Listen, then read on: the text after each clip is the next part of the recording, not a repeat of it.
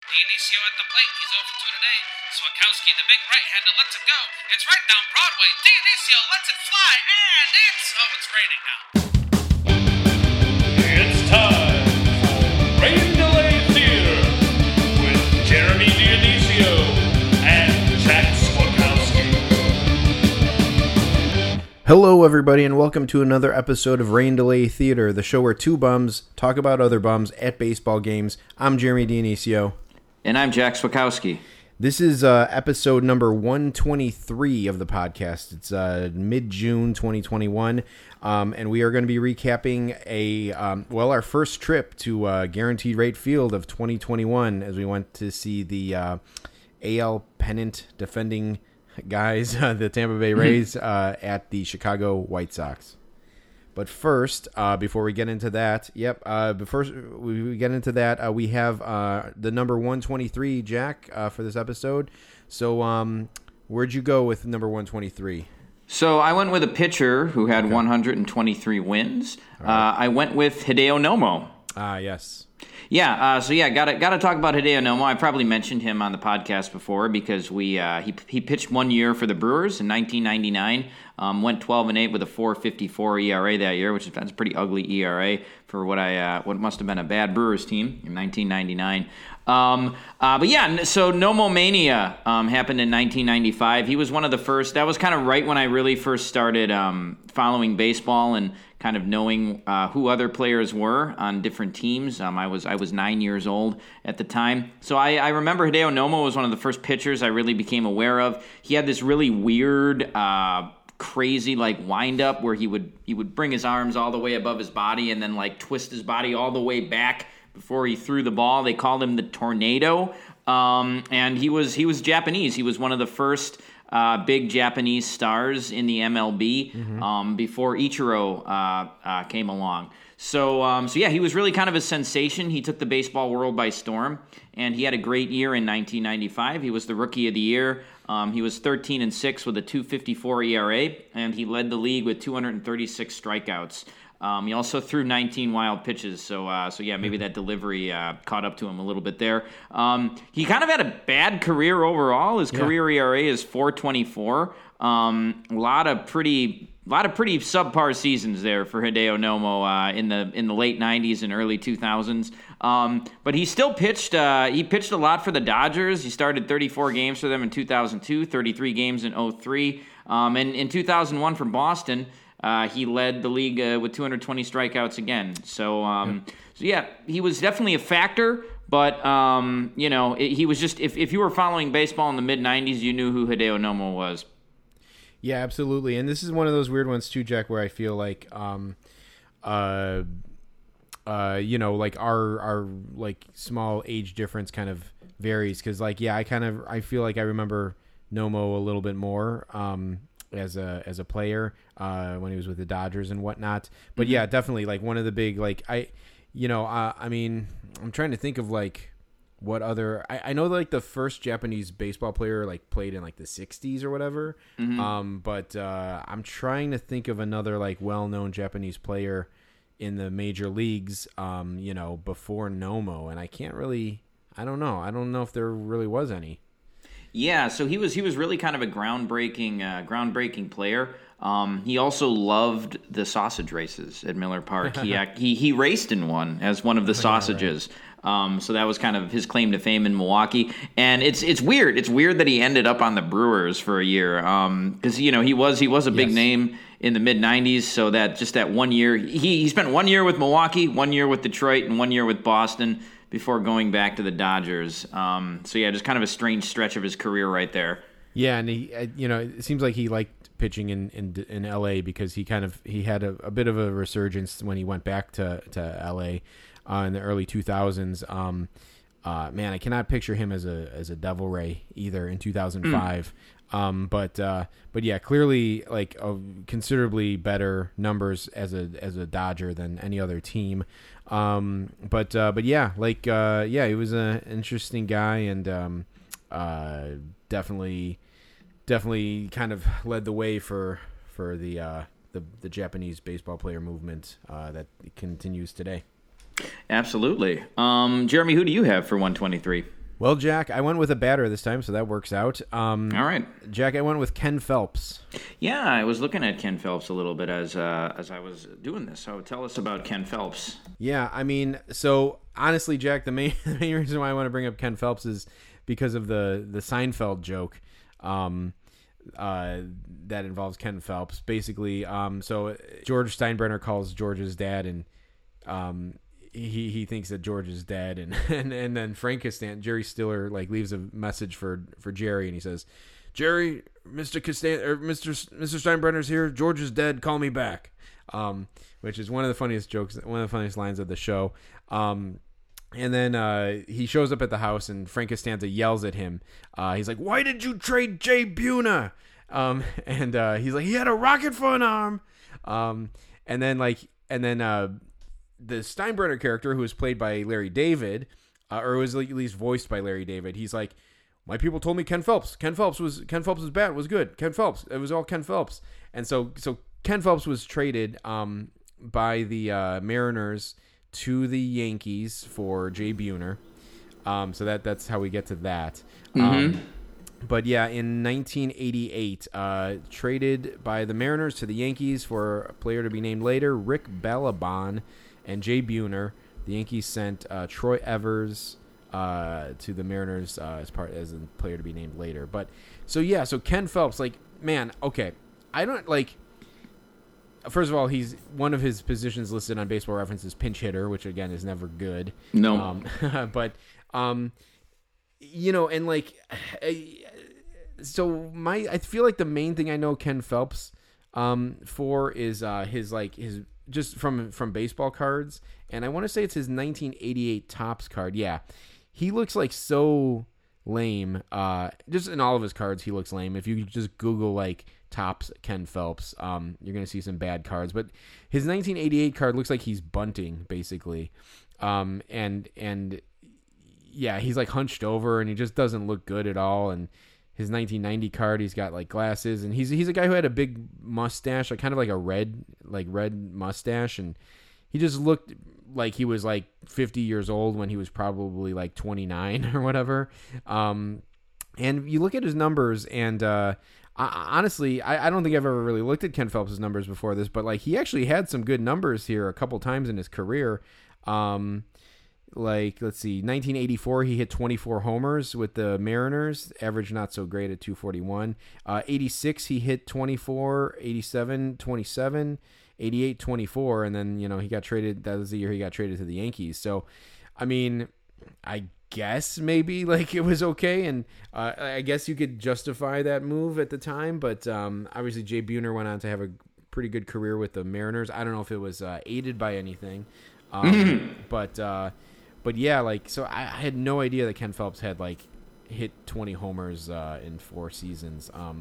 But yeah, I don't know. So, you know, just kind of a footnote in baseball history. I wonder again, like sometimes, you know, you think about like Cubs guys. I think about Cubs guys of the 80s. Jack, I'm sure for you, like the mid 90s, like Brewers guys, early 90s, mid 90s Brewers guys, like that you like kind of liked because they were like hometown guys.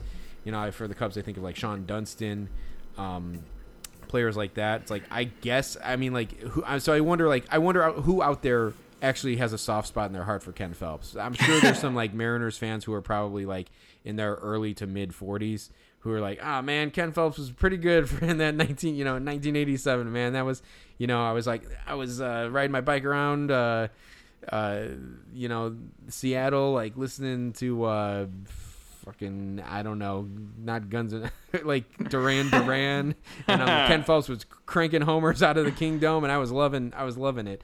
But so somewhere out there, probably someone must have a soft spot for Ken Phelps. But to me, he's just kind of like a Seinfeld joke. And I bet most people who are aware of both of those things would probably agree with me. But yeah, that's why I picked Ken Phelps. Yeah, that's a good one, Jeremy. I've definitely, I definitely know of that joke, famous one, and yeah, the joke is correct too. Like it was a terrible trade. Yeah. Jay Buhner was a young prospect who was just in his second season, second round draft pick. and they traded him for a guy who was 33 years old at the time and would only play 2 more seasons. Like you said, maybe the Yankees didn't see much in Buhner because maybe he got some help from something. Who knows? But his numbers were his numbers, and he ended up having a really good career, and he hit over 300 career home runs. So if we end up talking about Jay Buhner, it's not going to be for another 200 episodes. So God willing, we'll be around long enough to talk about Jay Buhner. yeah. Hopefully the world will still be here. So, that's a good one, Jeremy. I haven't seen that episode of Seinfeld in quite some time, and I actually didn't know that Larry David was the voice of George Steinbrenner on that show. So I learned something. Yeah, he was. I think like one of the directors was like the actual body of Steinbrenner, but yeah, Larry David was the voice of Steinbrenner. Okay, wow, very, very good. All right, well, Jeremy, should we get to the game? Yeah, let's do it. We recorded just a couple days ago, doing our Sunday night baseball recap, and after post recording, Jack and I like started talking about next game, and we didn't have one on the books, and it's painfully obvious that we haven't been to a White Sox game yet, and it's record like late in the season to be doing that. So it turned out that our schedules worked out to where the very next day we were free, so we made it happen. We headed down to the White Sox. The tickets, White Sox are still not at full capacity, so it was a little like we paid more than we normally would have for a White Sox game, and we actually got like some sort of weird discount from some like weird email from some company that like the tickets ended up coming from Ticketmaster. White Sox uses Ticketmaster for their tickets, but it was some weird like third party that I'd never heard of that was like selling these like discount tickets. So we ended up paying like just under $11 face value. I think it came out to like a little over $16 after taxes each. Which is a lot for White Sox. It was Jeremy. $16 for a White Sox ticket, as my friend Greg would say. That's a tough sword to swallow. I'm not sure if he meant to say that, but it's. I think it fits in this instance. $16 for a White Sox game is a lot. But, it was our first game, Jeremy, the way I calculated it. Usually by this time in the season, we would have been to 5 or 6 White Sox games already for like $4 a piece. So it's our first one. Yeah.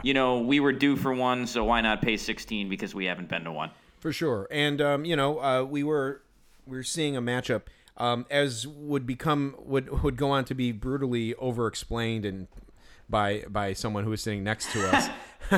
We were seeing the teams with the 2 best records in baseball, and 2 pitchers who were in the top 10.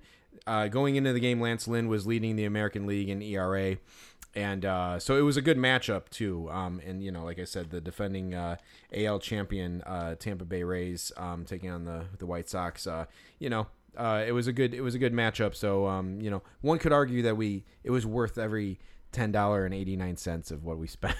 Two fucking cheap asses. Yeah, and beautiful weather too. Beautiful weather as well. So absolutely. It was just a good night for a ball game. So this was actually Jeremy's first time on public transit since a week before the pandemic started. Ooh, so yeah, that was kind of crazy, man. I can't believe you've gone that long without taking transit. I was worried that my transit card wasn't going to work. I was like, I even said to Jack, I'm like, hey, let's give it a second when we get into the station to check my card, because I haven't even checked my balance on my card in 13 months or whatever. And so it was interesting, and not to mention the my desire to maybe not ride public trans because of COVID, but yeah, we so one thing I think maybe to know for non-Chicagoans is that the White Sox, whereas the Cubs is in a neighborhood, right? And I'll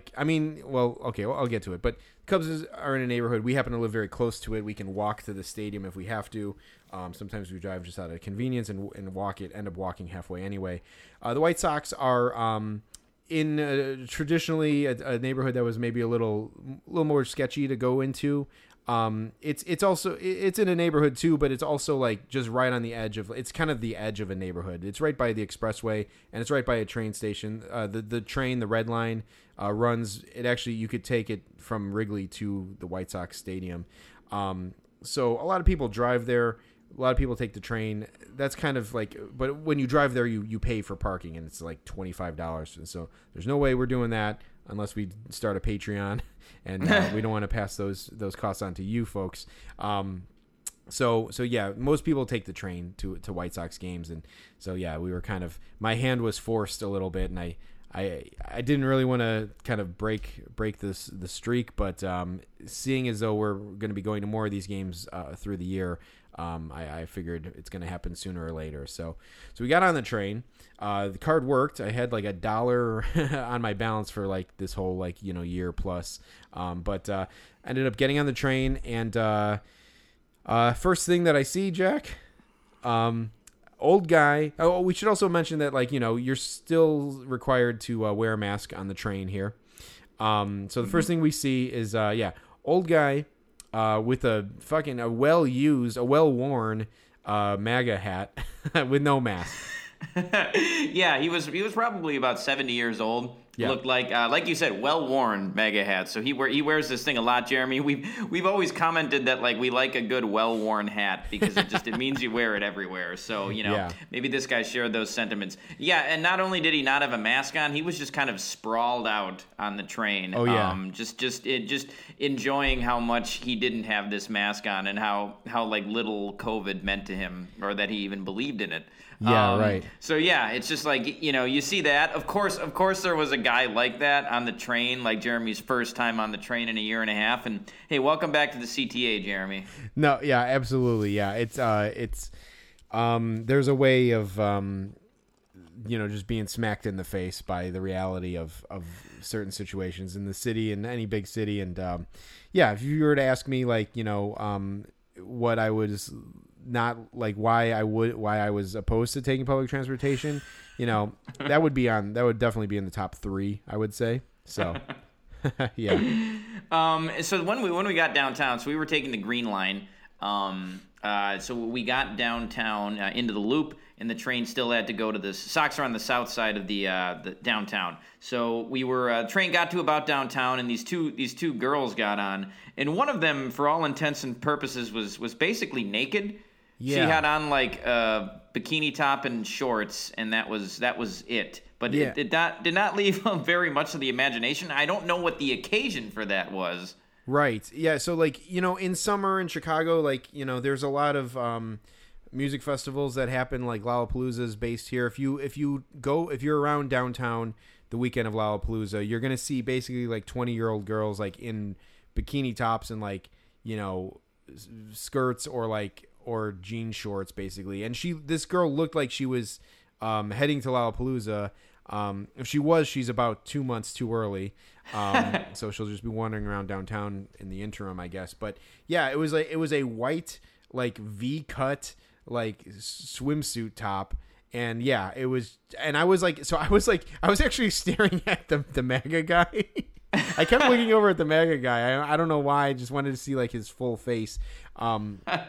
And I was looking, and it was like the direction that I was looking was right in the like pathway of the doors of the train, and like this girl like stepped right into my field of vision, and was facing me, and I was just like, it was just as I was smacked in the face by the MAGA guy, this was like turning the other cheek, and this girl was like, it was like boom, and I kind of like recoiled because it was just so like, it was just so much overload. I was like, Jesus Christ, like, but and seemingly no seeming like occasion, like it made no sense. I don't know what they were doing. It was not like, also like, if they were going to the beach, like it was already like like 5:30 p.m. It's like they missed that boat. And it didn't look like they came from the beach, so I don't know what the hell was going on there. No, and there was a guy on the train too. He was about our age, maybe a little younger, Jeremy. But he had earbuds in. He was just kind of looking at his phone. But they got on. These girls were on the train for about 5 minutes, a couple stops, and they got off. And when they got off, the guy went, "Man, that girl was fine as hell." Yeah. And then there were two other girls sitting by us who heard him say that, and they started laughing. It was funny. It was a good way to cap that incident. Yeah, for sure. And so there you go. On the train for couldn't have been more than 15 minutes. And then just those two occurrences, and that's I don't know, man. Either you like that stuff and you embrace, and that's why you like the city, or it's you think it's mayhem and that's why you don't live in the city. I'll take either explanation.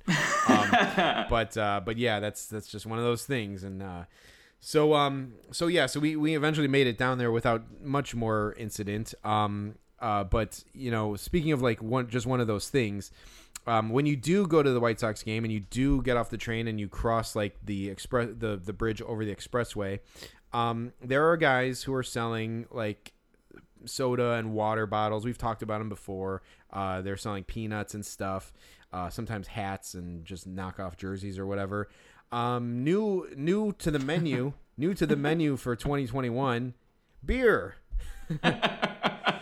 So there's guys with the coolers and now, and honestly, yeah, no, they definitely had regular beer. They also had Twisted Tea, and I think they had White Claws. Yep. And we were trying to get I think on one hand it's cool that people don't bug these guys and let them kind of make a few extra bucks by selling water to people, and and honestly the prices are still fairly reasonable. It's $2 a bottle for water or whatever, and I don't even know, soda's probably $1 a can or whatever, which they're still making money when you do that, and it's cheaper for the consumer than buying it on the outside. Beer, I would have to say, is kind of in a different class because there's restaurants that maybe serve beer and don't have a liquor license, and they get fined heavily by the city or shut down. And so for a guy to be selling it out of a cooler, I'm not sure if he's checking IDs. I'm not sure what's up with that, but that seems kind of a new step. And again, more power to them. They're making money, and people are. It's everyone's happy. They're making money. People are buying beers for cheap. But I have a feeling that could be a finable offense, maybe. Yeah, and Jeremy, you bring up the whole checking IDs thing. If they sold, this booze to minors, yeah. I would think maybe they could probably go to jail for that one too. Yeah, contributing to the delinquency of minors. Yeah, so but like you said, if we go to a White Sox game one time and those guys haven't been shut down yet, they were selling 3 beers for $10. So you're yeah, we should just each buy 3 beers and just pound them before we get in the park. Because hey, 3 beers is going to be $30 in the stadium. Yeah, absolutely. Yeah, that's funny, Jack. I did suggest that we were talking during the game about that, and I suggested, we should just do that next time we go to a game. I was thinking we'll each do one, and then the third one will kind of I'm fine splitting the third one. But Jack's down for getting 3 each, so okay, I'll make a note of that. I'll make sure to clear my schedule the next day. But yeah, for sure, I'm down with that. But yeah. I just don't understand it, Jeremy. I have nothing morally against it, but there's so many cops around the stadium. Sure, yeah. I don't understand how that hasn't been shut down yet. Yeah, listen, if again, there's worse things going on in the world. If the cops don't mind these guys doing this, I think it's okay. Yeah, I don't necessarily have anything against it. Yeah, I don't know, but yeah, you would think it would get shut down, and we'll see by the time we go to the next game. Well, the even better than the guy selling beer was the guy. There was another guy as you got closer to the stadium. So after we'd crossed the expressway and we were starting to get onto the ballpark grounds, there was one guy and he had his own little souvenir stand. And his souvenir stand consisted of a T-shirt that he was trying to sell, a White Sox T-shirt, and 3 bobbleheads. And he was selling 3 Tim Anderson bobbleheads, and he was selling these bobbleheads for $40 a piece. Oh, God, is that what he was asking for those? Yep. Yeah, one bobblehead, $40. Wow, Jesus. Yeah. It's it's like you're running the gauntlet, like getting off the train, and if the train wasn't bad enough with fucking MAGA guy and boobs lady, you're running the gauntlet of like vendors and people hawking their goods as you walk down 35th Street to the stadium. The guy had three bobbleheads in his shirt and like some like I feel like it was like a bootleg White Sox like jersey or jersey or whatever, and it was not the most impressive offerings. So I don't know I wonder if he made any sales. I'm not sure who's looking to buy a Tim Anderson bobblehead on their way into the stadium, because they're going to be carrying that around and answering questions of like from people like, oh, I didn't know it was bobblehead day. And it's like, no, I bought it from a guy on the street. Like, you did? What, like, how much was it? I'd rather not say. No, seriously. Okay, $40. Oh my God. Whatever. So that, I would just as soon just head home, go to eBay, and have them ship that directly to the house. But as somebody who has experienced flipping bobbleheads, would you say $40 is a good price for a Tim Anderson? Man, that's pretty steep. I mean, like, yeah, I haven't flipped bobbleheads in a couple seasons, I guess, but I mean the Cubs ones get pretty steep, I would say. Yeah, but it seems to me like that's a little steep for a Tim Anderson bobblehead. I don't know. Like maybe like 40 with shipping, I guess. I know it's kind of a pain in the ass to ship those things because they're kind of a weird size. But yeah, I would say that's a bit. I would try to talk that guy down a little bit, I think. Mm-hmm. Yeah. Well, yeah, maybe his. I don't know if his prices are negotiable. But, that's a whole nother story. Yeah. So as we got in the stadium, we got in without issue. Some guy said something weird that I didn't hear as we were walking up the stairs. What did he say? No, well, Jack, I'm just as we're like running through, we're just getting started here, folks. But like, I'm like, man, this fucking White Sox games are fucking fun to go to if you don't really care about baseball or anything. Like, if you're just like fucking around, like there's just fucking it's just a circus. I mean, this is something we've established over like the 3 years we've been doing this podcast, but like this is fun to recap, and like I fucking missed this, man. Yes. Yeah, it's good stuff. And so right off the bat, if all of that stuff wasn't enough, we haven't even stepped foot in the stadium yet. We do finally go. We go through the turnstiles, whatever. We're starting like there's like this big kind of staircase when you go through. If you enter like the first entrance you pass by on 35th. I know a lot of people like walk towards the stadium, but this is a weird one where you walk over like a overpass sort of thing, like a sky tunnel going above 35th into the stadium. So there's a big staircase that you like walk up to go up there. So we get in. Usually you kind of like you have to like empty your pockets. I guess still at the White Sox they're still making you empty your pockets. And so you kind of like step to the side, you get everything. It's like going through TSA, like on a flight. Just make sure you gather all your stuff, put it back in your pockets, and gather yourself, and just start heading to the seats. So we do that. We kind of like get ourselves kind of situated, and this fucking skinny like White Sox kid, White Sox guy, like in his probably early 20s, kind of like kind of scoots by us. So apparently he didn't have to like situate himself. Like he probably left his fucking wallet on the table like by security because he seemed maybe anxious to get into the stadium or whatever. But he kind of like scurried past us, and I just heard him saying like, I did. And I don't know what he did. Like it seemed like he was by himself. I was like thinking like, is this like a song lyric or something that he was saying? But like he seemed like super like excited. It seemed like a little kid running into the stadium like, I can't wait to see the grass in the batting practice and get a foul ball. But he seemed like he was like, I don't know, he kind of like had like a kind of like a hip hop vibe to him or something. But he just ran by us and was like, I did. Yeah, that almost sounds like some Matthew McConaughey would say. I did.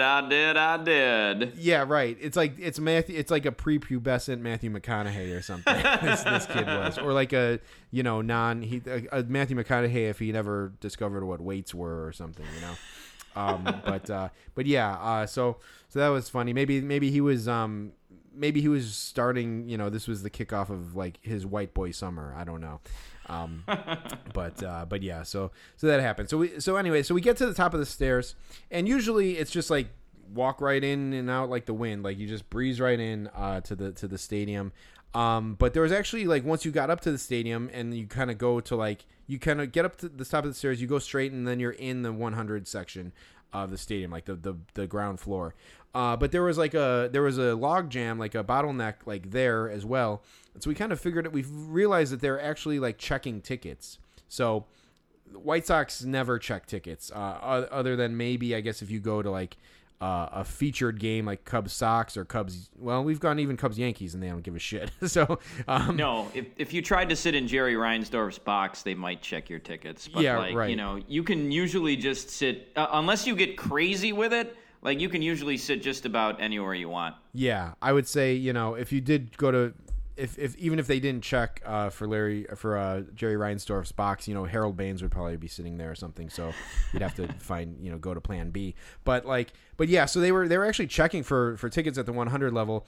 Turns out that these tickets we got, like, they were not good by any means. But I was like, they were better than the worst ones that we were thinking we were going to be saddled with.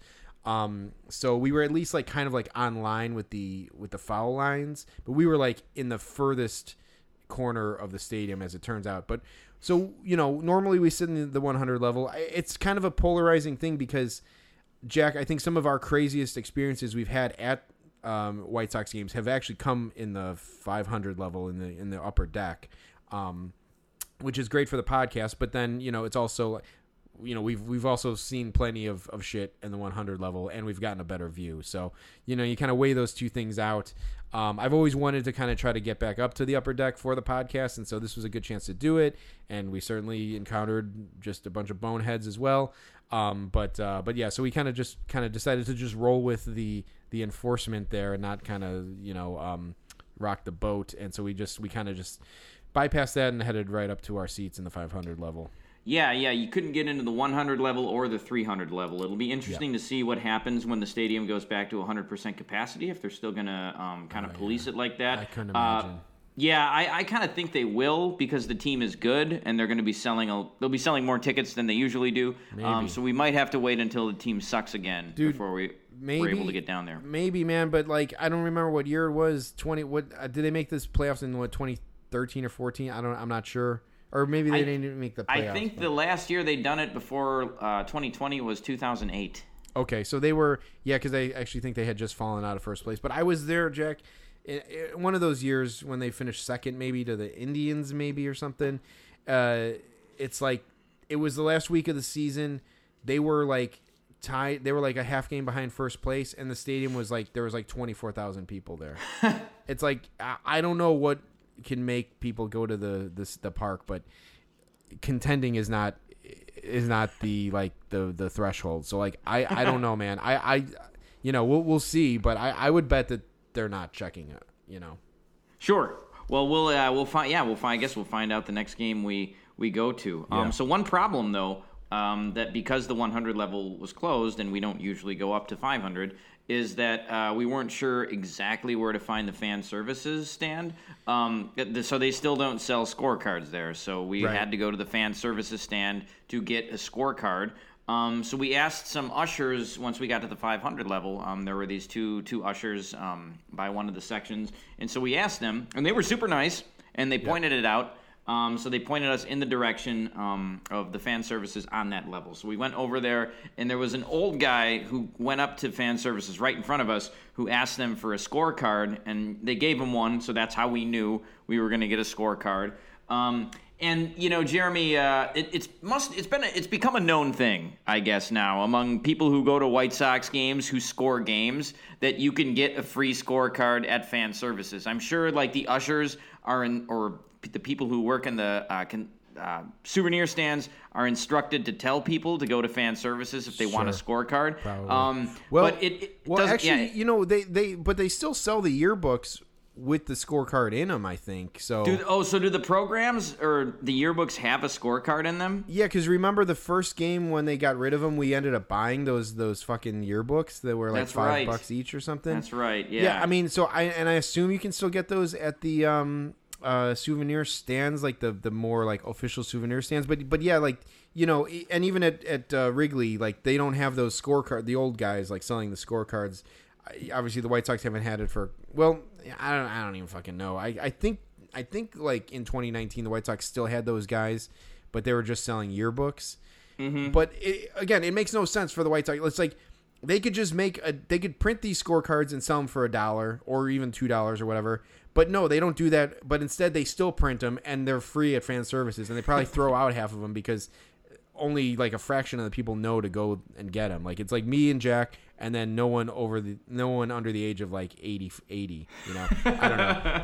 So whatever. So yeah, so we got there, and then we were like got up to the 500 level, we were fine, but then we were like, oh shit, like the fucking scorecards. And now that we know that like they have these scorecards on the 500 level and the 100 level, it's even more of a reason to think that they're probably throwing half of these out. Yeah, it's like a snake eating its tail, Jeremy. It doesn't make sense, and it's even nicer this year. The scorecard is improved. Yes, because they print the lineups. That's another story, but they print the lineups out for you. And they also give you all of the stats, like off to the left of the guy's name, they give you all of his stats. Average, home run, RBIs, OBP, slugging, and OPS. Everything you could want to know. Yeah. They give you the entire roster, including the coaching staff. They tell you who the umpires are. They have the date listed, what game number it is. They even tell you who the official scorer is. Yeah. It's great. It's like the best scorecard I've ever seen. It is. I mean, I think that's what they give out to like the press box, like the people in the press box and stuff.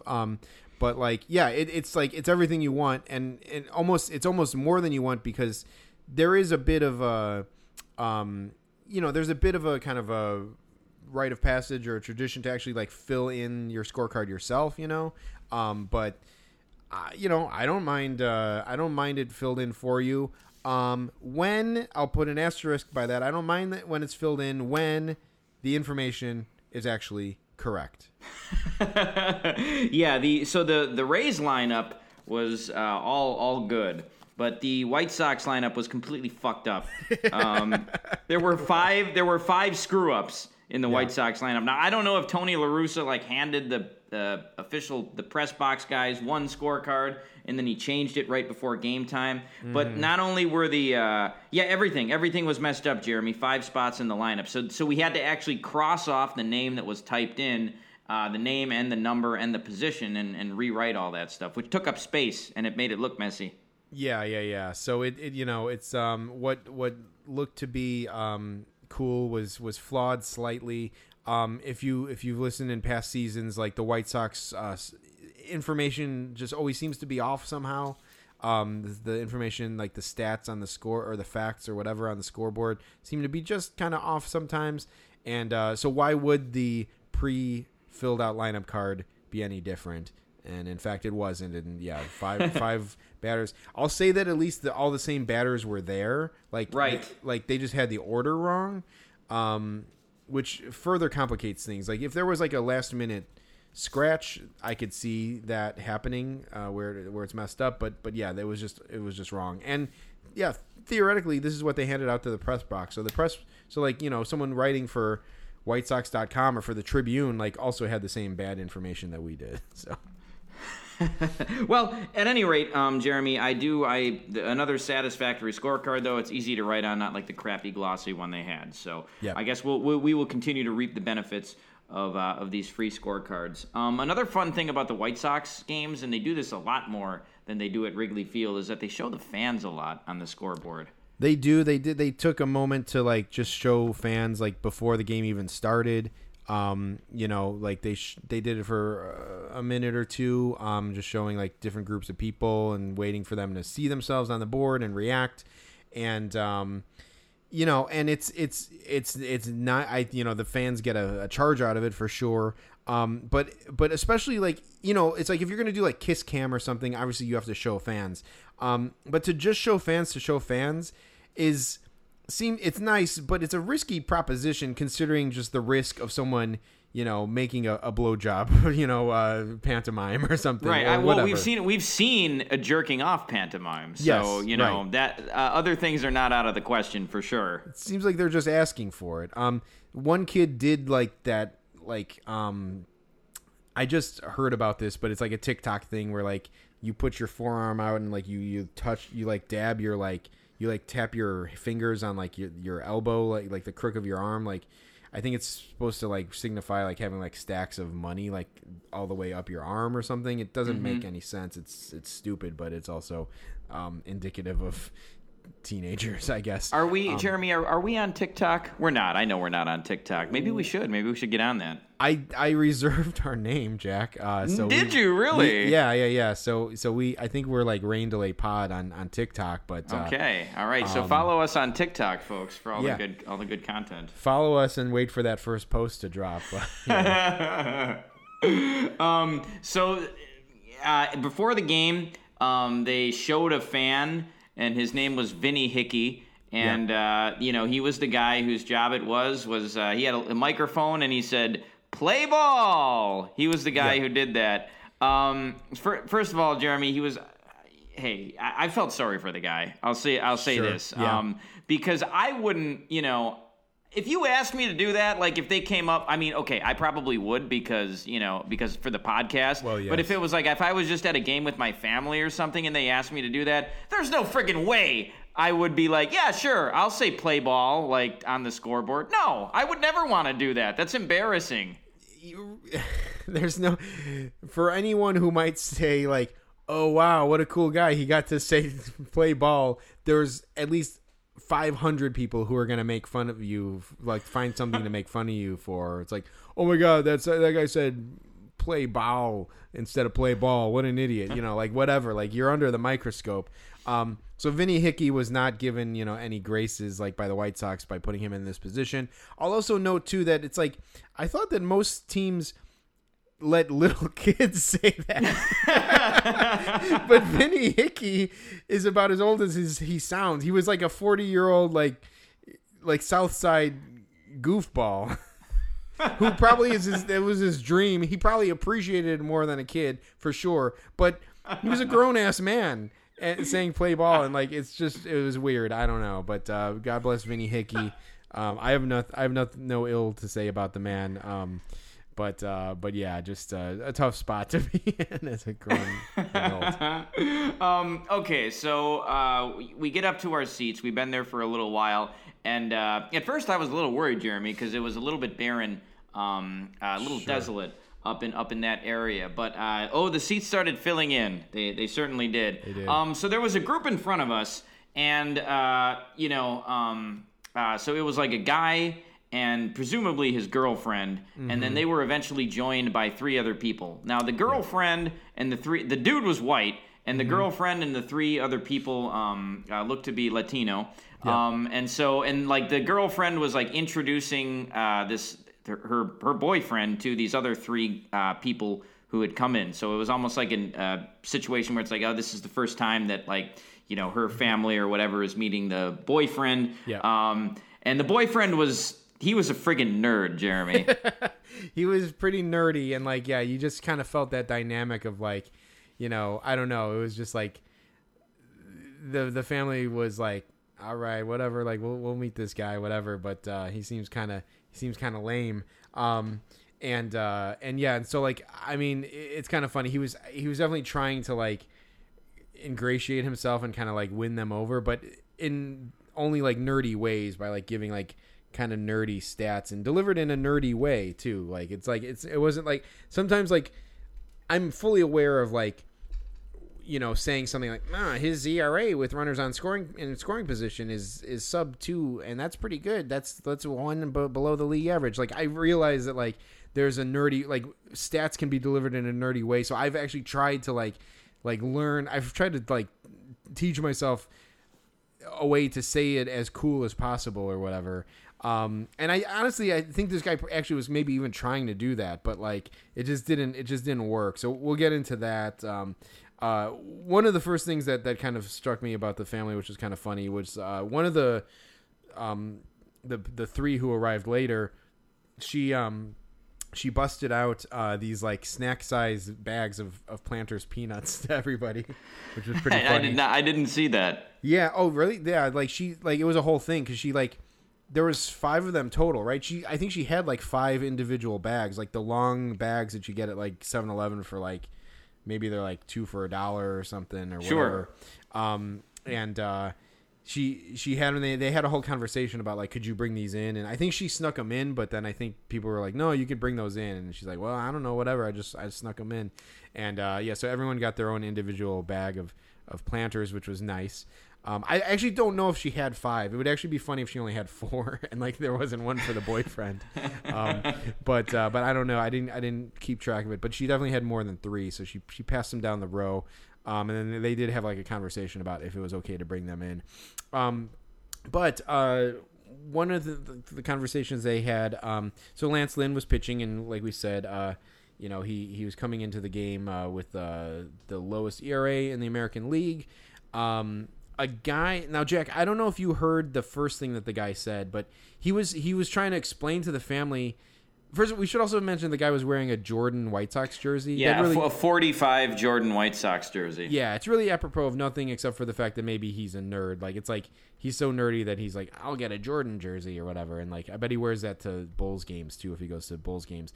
But we should mention that the 3 people who showed up seemed also like White Sox fans. Like, it didn't seem like they didn't know what was going on, right? But like, this guy was like trying to explain things to them. And he said something about Lance Lynn, and he said like, I like him. He's like, and I don't.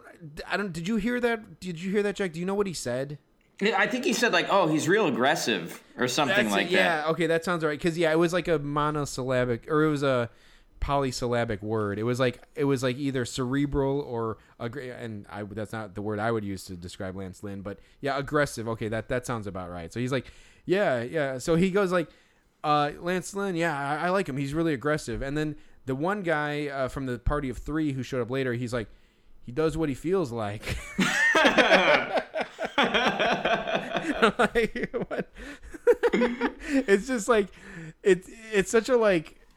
It sounds like someone like describing a main character of like an 80s sitcom or something. It's like, oh yeah, that's Zach Morris, man. He just does what he feels like. Like he's a bad boy, or like he's a loose cannon or whatever. Or like, yeah, or talking about like, like a cop movie from the 80s, like Hunter, he does what he feels like, on the streets of LA or whatever. It's like, and so that's what that guy's like addition to the conversation of Lance Lynn was. He does what he feels like. Yeah, hey, at least he yes-anded this nerd a little bit. But hey, like this was clearly this nerdy guy. Like when he was saying the thing about Lance Lynn, like this was his gambit. That was his like attempt to ingratiate himself with the rest of his family. I'm sure his girlfriend had like told those 3 people like, oh, like you're gonna like him. He knows so much about baseball. Right, but you know what, Jeremy? I'm gonna go out and say it. Like this guy didn't know shit. This guy didn't know shit about baseball, man. This guy had never heard of Lance Lynn before he pitched for the White Sox. He didn't know who Lance Lynn was. Right, yeah. He doesn't know his average perspiration, ounces per game. No. Yeah, it's like, yeah, it's a guy who knows something, like slightly something about baseball, explaining to someone who, and there's no evidence that these people knew less than him. Like, I would have guessed that they probably knew more than him, quite honestly. Because they were not impressed with this guy saying those things about Lance Lynn. No, not at all. Like there was no, it was never really a moment where anyone was like, oh wow, really cool, like interesting, like nothing. He was getting nothing, and rightfully so, I guess. But yeah. So I guess this is where things even like take a step up a little bit. I'll just say this. I'll kind of like I don't really have a big intro for this part, but at some point, a large group of like 20 something guys showed up behind us.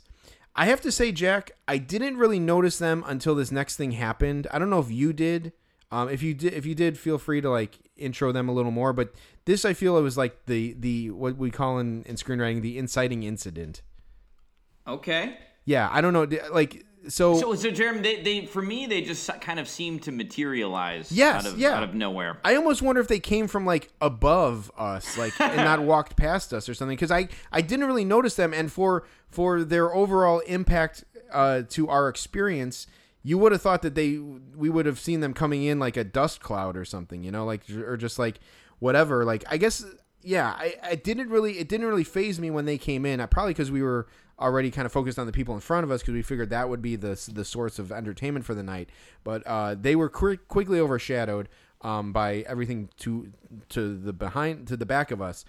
But the reason why we noticed them was because here's the thing. Okay, so. They've since gotten rid of this at Wrigley Field because they're at 100%. But in these like kind of socially distanced attendance, reduced capacity, the stadiums have been experimenting with like delivering your food to your seat, and you purchase food through the Ballpark app, the MLB Ballpark app, and so you can get the app, download it, buy something like from a menu. Right where you sit, pay for it, and then they come and they bring it to you. So someone had ordered something. I don't know if it was a beer or a hot dog or whatever, but the guy who was delivering it seemed very proud of this situation. Maybe because I guess they're getting tips for this. But he had like the vendor's like bucket, like what they usually fill with beer or soda or whatever. He had that like kind of around his neck. He had this like tray in front of him, and he delivered this thing. And he was like just about to walk back down the tunnel and like out of our section, but before he did that, he kind of peeked his head out and he's like, "Hey, just so you guys know, we're delivering to the seats. You know, Ballpark app. Just use the Ballpark app." And then like these guys behind us, they say like, "What are you doing? What?" And he's like, "We're delivering food to the seats. Just scan the QR code here. If you guys want to scan the QR code, I'll come over there." So like there's a QR code on this like bin that he has in front of him. So he brings it over to them and he's like, yeah, just scan the code and we'll order the food and we'll bring it to you. And so these guys then start saying like, "Oh, so what do we get? Free food? We get free food? What do you, free beer? Can we get a free beer? Will you bring us a free beer? What about a free hot dog? Can we get it for free? Like, what you get a discount?" Actually, first he said discount, then they started going for free. And the guy's like, "I don't know, man." He's like, just order it and I'll bring it to you, whatever. And like, and he's and like they're like, "Yeah, can we get like 15 beers or something?" He's like, "All I know," and then the guy and they're just like. They weren't even really fucking with him. They were just fucking with themselves, which would be like the theme of their. That would be what their thing was, which we'll get into. But I remember the guy said like, "Yeah, all I know is like I'll just have to see an ID for everybody." And like he kept trying to like answer them realistically, but these guys were just complete idiots. That's where it all started with this fucking guy with the Ballpark app and like so then he goes around and then like I guess they start scanning they scan the QR code. So he's walking around like showing everyone like this like bucket, this like bin, this plastic bin, and everyone's like holding their phone up to it, scanning the QR code, downloading the Ballpark app supposedly, and like even though you have to have the Ballpark app to fucking use, that's how you get in with tickets now is through the Ballpark app. So I don't know, I feel like everyone there has to have the app itself. But yeah, so that was the whole thing. Like, but then someone else caught wind of it, and he was explaining it to them, and they were taking their phone out and scanning the QR code and all this thing. So that took like a whole like couple minutes, like for him to go around and let everyone scan his QR code. And then he finally left or whatever. But then like that's when like we became painfully aware of this group of guys behind us, like 2 rows behind us. Yeah, Jeremy. So it was I guess 6 guys. It was four guys, but then 2 other guys who were in front of them. So the 4 guys were like 2 rows above us, and then there were 2 guys sitting in front of them who were kind of with them, but also kind of not, because it was later established that these 2 guys were from like Louisville, and the other 4 guys seemed to be from Chicago. So they were super loud the whole game. One of them kept saying the word "fuck."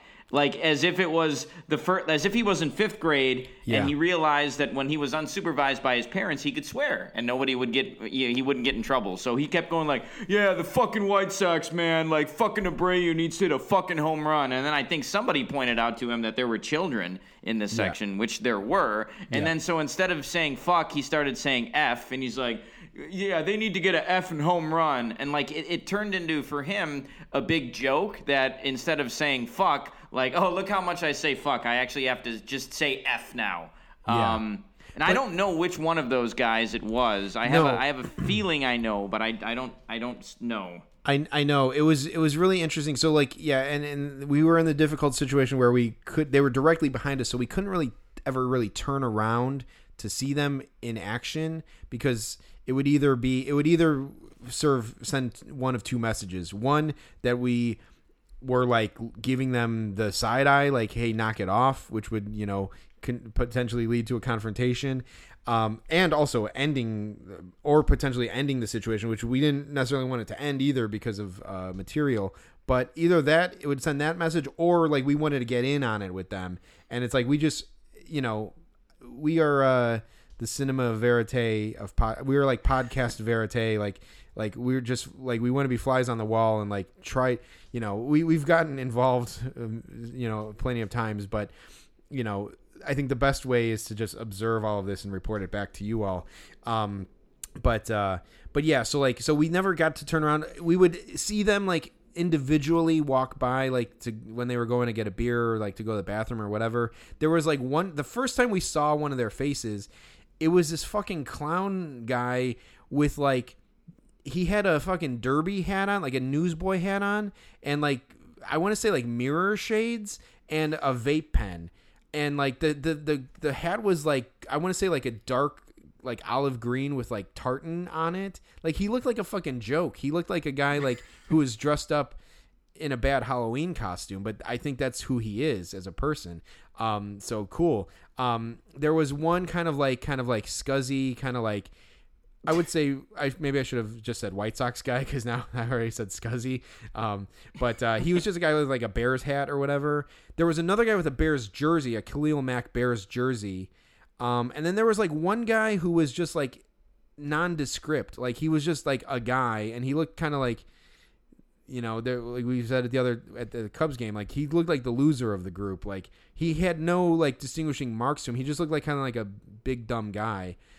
That's the guy who I think was saying fuck. But Me who do too. you think? Yeah. Okay. He had to find some way to make himself stand out. Yeah. Yeah. And he didn't seem like he fit in with the rest of the group, because like the other, if we're talking about those 4 guys or even all 6 of them, 5 of them seemed like total frat guys. Yeah. And this guy seemed like he was like he'd be in fucking shop class or something, like with the gearheads. Yeah. Yeah. Like it's weird. Like it's just the sad thing about these guys is that they were all kind of like, it's like, if you're going to be so bold and so like brash, like it seems like you should at least do everyone else a favor by fitting into like a distinct group, It's like, okay, oh, you're a frat guy, or oh, you're a gearhead, but like I actually feel like none of these guys fit into any sort of group, which is like, man, come on, fucking pick a generic like label and be that person. Be like the drunk guy, or be like the frat guy or whatever. Like, and then certainly that guy just had no like characteristics of like like something that we could easily categorize these guys as. But yeah, so man, so I don't even know what to say about the guy who kept saying fuck. Like it was like, it wasn't even like funny, or like I know that like it's a joke, like, oh, your mommy let you like leave the house and you found out you could say the word fuck. Like it wasn't even like that. It's like, and like, like people say fuck sometimes, like and sometimes people overuse the word fuck. Sometimes people are like they get mad and they say fuck more than normal. This guy was just like saying it like, almost like, I'm thinking of like almost like in Practical Jokers, when like, they make the guy, he's like, you got to say the word asparagus and 10 times in this conversation. And it's like, he was like just saying fuck like so many times, and like I just couldn't understand their motivation. Like, sure, they were very drunk, but like I didn't really, it's like they didn't seem like they were sloppy drunk. It just seemed like this is who, like, it seemed like they were doing a bit, but they weren't doing a bit. Like, it was so hard to kind of wrap my head around, but all I know is that, yeah, they were just saying, like, stupid shit for no reason. And, like, they would say, like, they would say weird shit. They would, like, a guy would have 2 strikes on him, and he'd be like, yeah, sit down, or whatever. Like, you know, like, he, like, as if he had 3 strikes, but he only had 2 strikes. And then, like, a guy would get, like they would do, like, a pickoff, move to first base, and the guy would dive back in, you know, safely, and he'd be like, yeah, fuck you, or something. And it's like, what? I don't understand. I can't follow this guy's, like, he's so all over the place. Like, it was weird. Like, that's about the best way I was, like, kind of stressing about how I could sum this up, but he was doing weird shit like that. Like, there would be a foul ball, and he'd be like, yeah, fuck you. Like, why? Because he hit a foul ball? Fuck him? Like, what? Tell him, like, fuck him if he gets a base hit or something, or whatever. But, like, a foul ball, he would say fuck you to. It was so weird. Yeah, and I really don't understand just what these guys' relationship was to each other. Like, right. I don't know if they were coworkers or, like, right. fraternity brothers or just, you know, college classmates, or they lived in the same dorm, or if they all went to high school together. I don't know, because the only things they were saying were, like, get a fucking strikeout, or, like, you know, when, like, a pitch would happen that looked like a strike, you know, as if you could really tell from, you know, 300 feet away that we were, they'd be like, fuck you, like, to the that was it. Those were the only things they were saying. Yeah, and just, like, it's just such gratuitous use of the F word. Like, I mean, talk about, like, something losing its meaning over time. It's like it just made no sense. It's like, you know, if you don't say fuck a lot, and you use it, like, if you have a well placed one, it has, like, you know, impact sometimes. But, like, it was just. It's like if you like got, like, a manuscript or something, and you're like, you gave it to, like, a writer, and you're like, add 400 fucks to this script, you know, and it's like, okay, hey, fucking dad, bring me some fucking cereal.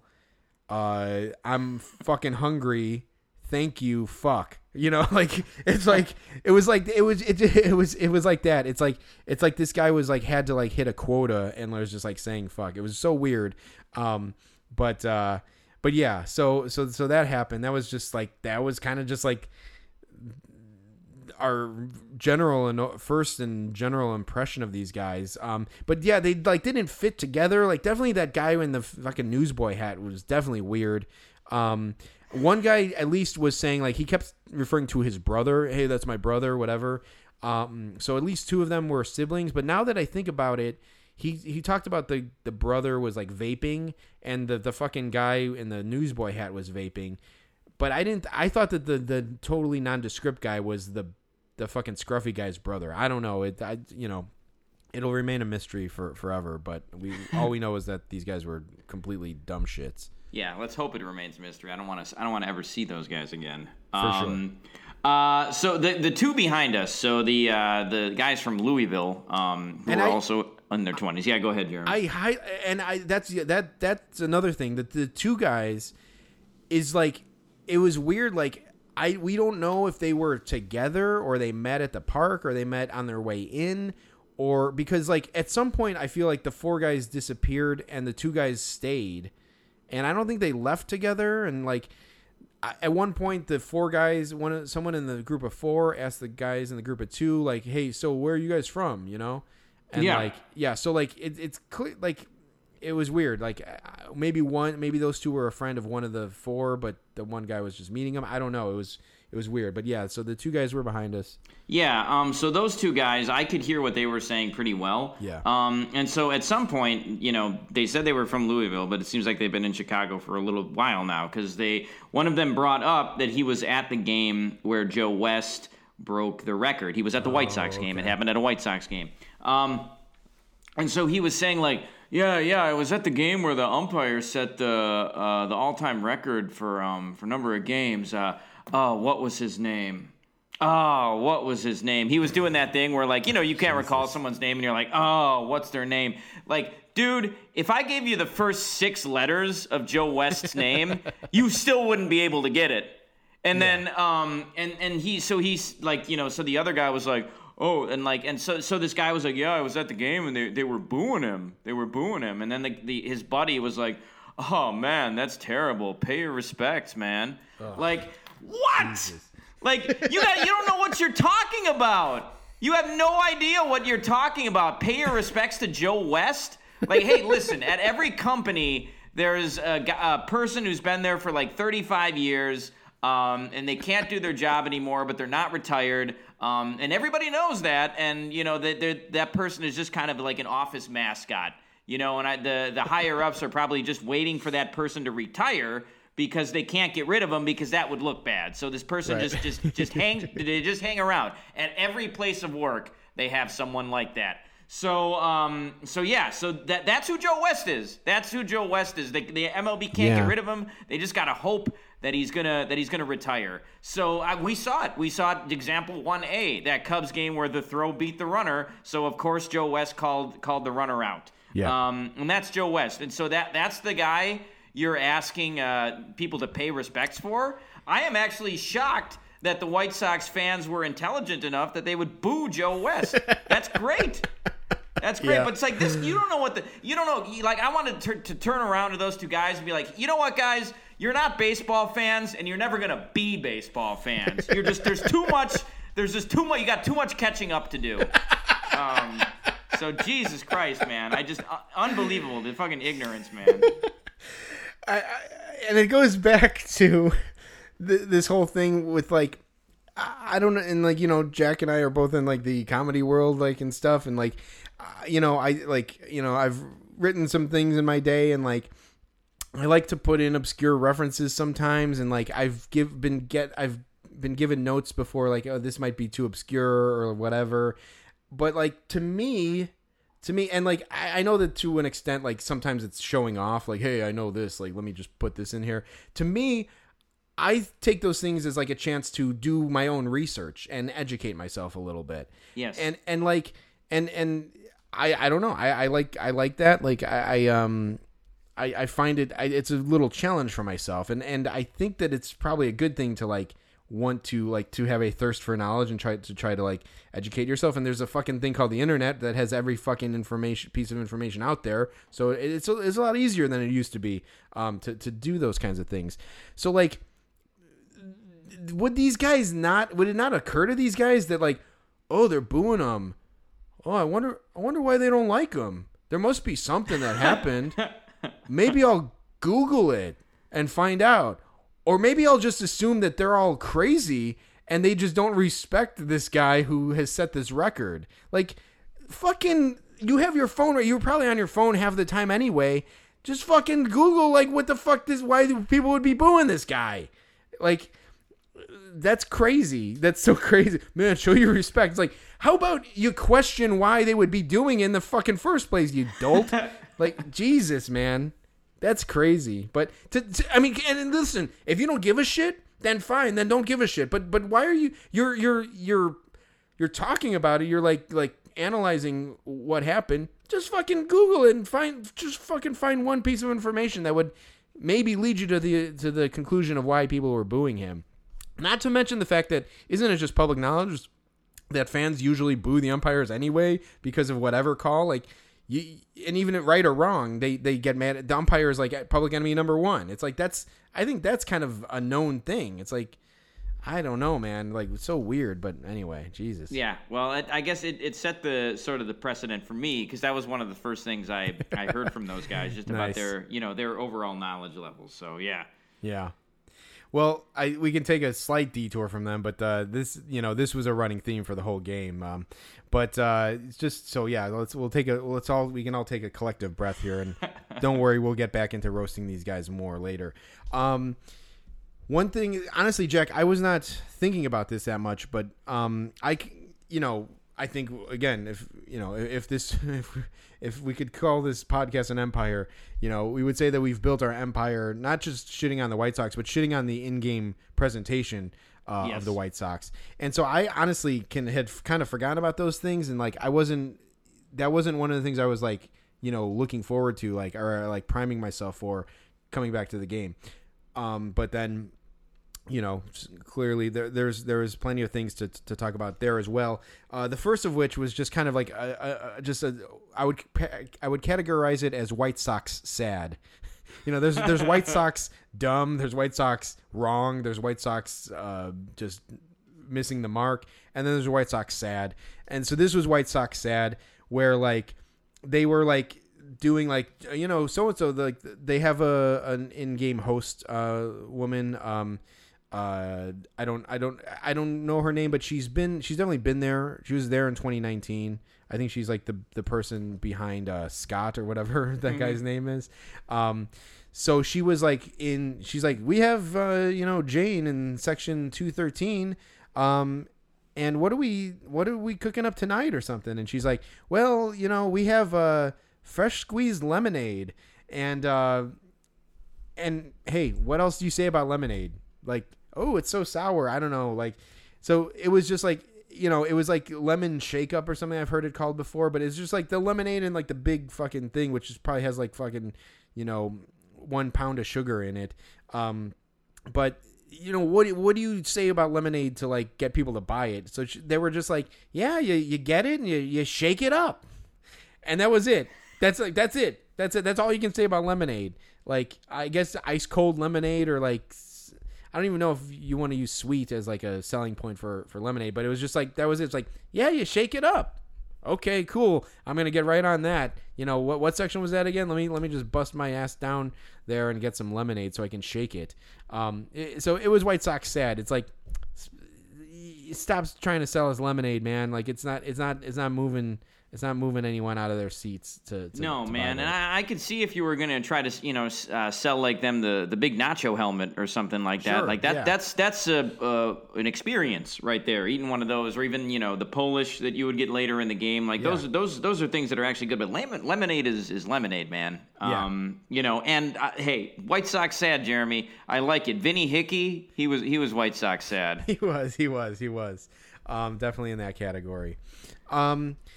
So, yeah, I don't know. So, very quick detour, as I said, because we're right back to the guys behind us. One of the recurring themes that they were saying, and again, another like example of just like the absurdity of them as people. Like, at one point, one guy said, and I assume it was the guy in the Bears jersey, as I would later see, because at this point I don't think we had seen any of them. But one guy goes, he just out of nowhere, he's like, "Hey, wait a second, this isn't a Bears game," and that was it. And like, listen, that maybe is kind of funny in some way. Maybe not from these guys, but maybe someone else that is saying that, like in the middle of the game, just at the right time, like if it was really quiet, and you just said, "Hey, wait a second, this isn't a Bears game," and honestly, and you know what? I think I delivered it about as best as you could. I don't even think this guy delivered it like that. He didn't give that pregnant pause that's necessary to deliver the joke. He just was like, "Hey, this isn't a Bears game," and like, okay, maybe I could have gave him like kudos for that. But then he said it like 3 or 4 more times. Like he said it again, like maybe like a minute afterwards, and then he said it like they said it like 3 or 4 more times throughout the course of like the next like couple innings, and it's like, dude, man, whatever you had there, you blew it, you lost it, you ruined it. It's over. It's dead. You killed it, and now anything you had there is gone. It's just you lost it. So you know how that joke could maybe be funny, Jeremy, is if it was a Sunday afternoon White Sox game. Yes, but the Bears were also playing a Sunday home game at Soldier Field, and the person who said it was decked out completely in Bears gear with like Bears face paint, and they just in the middle of the White Sox game they stood up and said that. It'd be worth it to dress up like that and just to make that joke. That could potentially be funny. Yeah, I could see. Yes, for sure. Just again, any sort of nuance was lost there. And honestly, so I don't know. I mean, this is an overall thought about these guys. I don't know if we should save it for like as a thesis. Do you have like a thesis statement on these guys, or should I just? I think the one you have here is pretty good. So let's go with that one. All right, this it doesn't take long to reach the conclusion of these guys like as a summary, but like basically it's like these guys were just like doofuses, like 20-something doofuses. And it's like, I was just like, I'm on the precipice of my 40th birthday here. Me and Jack talked about it a little bit on the way home. It's like, these guys, these are the kind of guys who do not deserve their 20s. They don't deserve to be 20 years old. They should just go from like being like little kids to being like 60-year-old men. Like, they don't deserve to have prime years of their life, because what are they doing with them? They're at the White Sox game saying fuck like 500 times. Like, and just on a weeknight each drinking like 6 beers. Yeah. There's no like they're not doing, and they're not like, yeah. It's like their behavior couldn't possibly attract any sort of woman whatsoever. Like they're just like they're wasting their like prime years of their lives that could be used for someone like, you know, who could appreciate them. And it's just, that's just a prime example. And of course they say youth is wasted on the youth, and like Nevermore was a better example of that than these guys. Like, just completely just wasting oxygen, wasting the space around them, like contributing nothing, only like delivering a bad time to everyone around them. There's something that happened later on in the game that we'll talk about. Certainly, like, just not adding it. They add absolutely nothing to the experience. They bring nothing to the table, except for like just buffoonery. And it's like, how long is that funny for? It's like, I think Kings used to like kill the court jester if they didn't make him laugh. You know, it's like maybe they weren't wrong. You know, because these guys would have been they would have been two pieces with a head in one spot and their body in another spot. And it would have been justified. That would be a situation where it's like, hey, the King got it right on that one. But yeah, like it's mind-boggling. But hey, again, at least it gave us some material, and there's more too. So there is. And Jeremy, whenever those guys would get up to get beers, I can't believe how quiet it got behind us. It was downright relaxing. But you're right. There is more. So these guys and other people in the stadium too. So every time Jose Abreu would come up to bat, people would chant MVP, MVP, and these guys were doing it right away. But the whole crowd got into it during one at bat. And Jeremy, at first I was like, why are they chanting MVP? This guy's hitting 261 right now, with 8 home runs. But okay, so it was for the last season, the 2020 season, that he won the MVP. Right. Usually it seems like people chant MVP when they're like trying to make a case for a guy to be the MVP. Yeah. Which is like what was happening maybe with Chris Bryant at one of the Padres game we went to. Sure. Tonight with Jacob deGrom pitching against the Cubs. Yes, yeah, exactly. Oh, was that happening tonight too? People were. Okay. It was, and then he came out of the game after 3 innings with a shoulder injury. So Jesus Christ, man. Yeah. But anyway, yeah. So that chant is usually reserved for when fans are trying to make the case for a guy to be MVP, not halfway through the next season after the guy won it during a fake season. Leave it to White Sox fans to hold that MVP up as a holy relic. Yes. Here, let me tell you how stupid that MVP is. Okay, Yermin Mercedes, who who has fallen off a cliff. He's probably under 280 at this point. You know, he was hitting like 350 through late May. He would have, if it would have been the 60-game season, he would have finished in the top 3 in MVP voting. Yep. And now he won't even be in the majors a month from now by the All-Star break. And so that's how dumb. I say that they should not have named an MVP and a Cy Young Award winner. You're going to name a Cy Young Award winner for 12 starts? Ridiculous. I mean, hey, whatever. Whatever. They did it. But let's not make that big of a deal out of Jose Abreu's MVP. But of course, leave it to White Sox fans to just love the fact that he won that MVP. Yeah, absolutely. I mean, they should have been chanting current MVP. It's like or reigning MVP, whatever. It's just like, yes, of course. Yeah. And I mean, if there was any sort of if the numbers 2005 appeared anywhere sequentially, they would have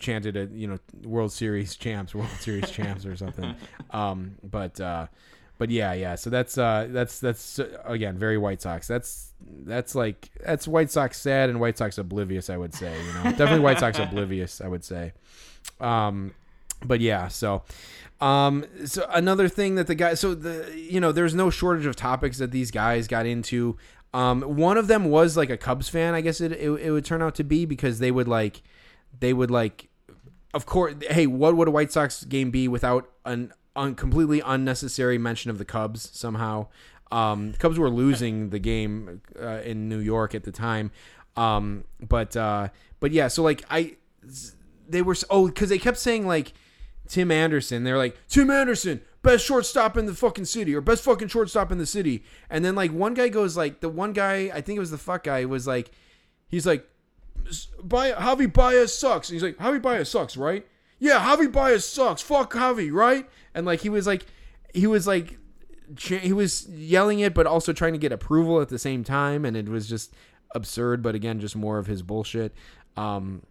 So yeah, that's right. Yeah, the best shortstop in the city. Like, yeah, they kept saying like, yeah, Abreu, yeah, he's the best first baseman in Chicago, or like Baez, best first baseman in or Anderson, Anderson, best shortstop in Chicago. So they kept doing that, and I think it was sort of a dig at this guy who was the Cubs fan.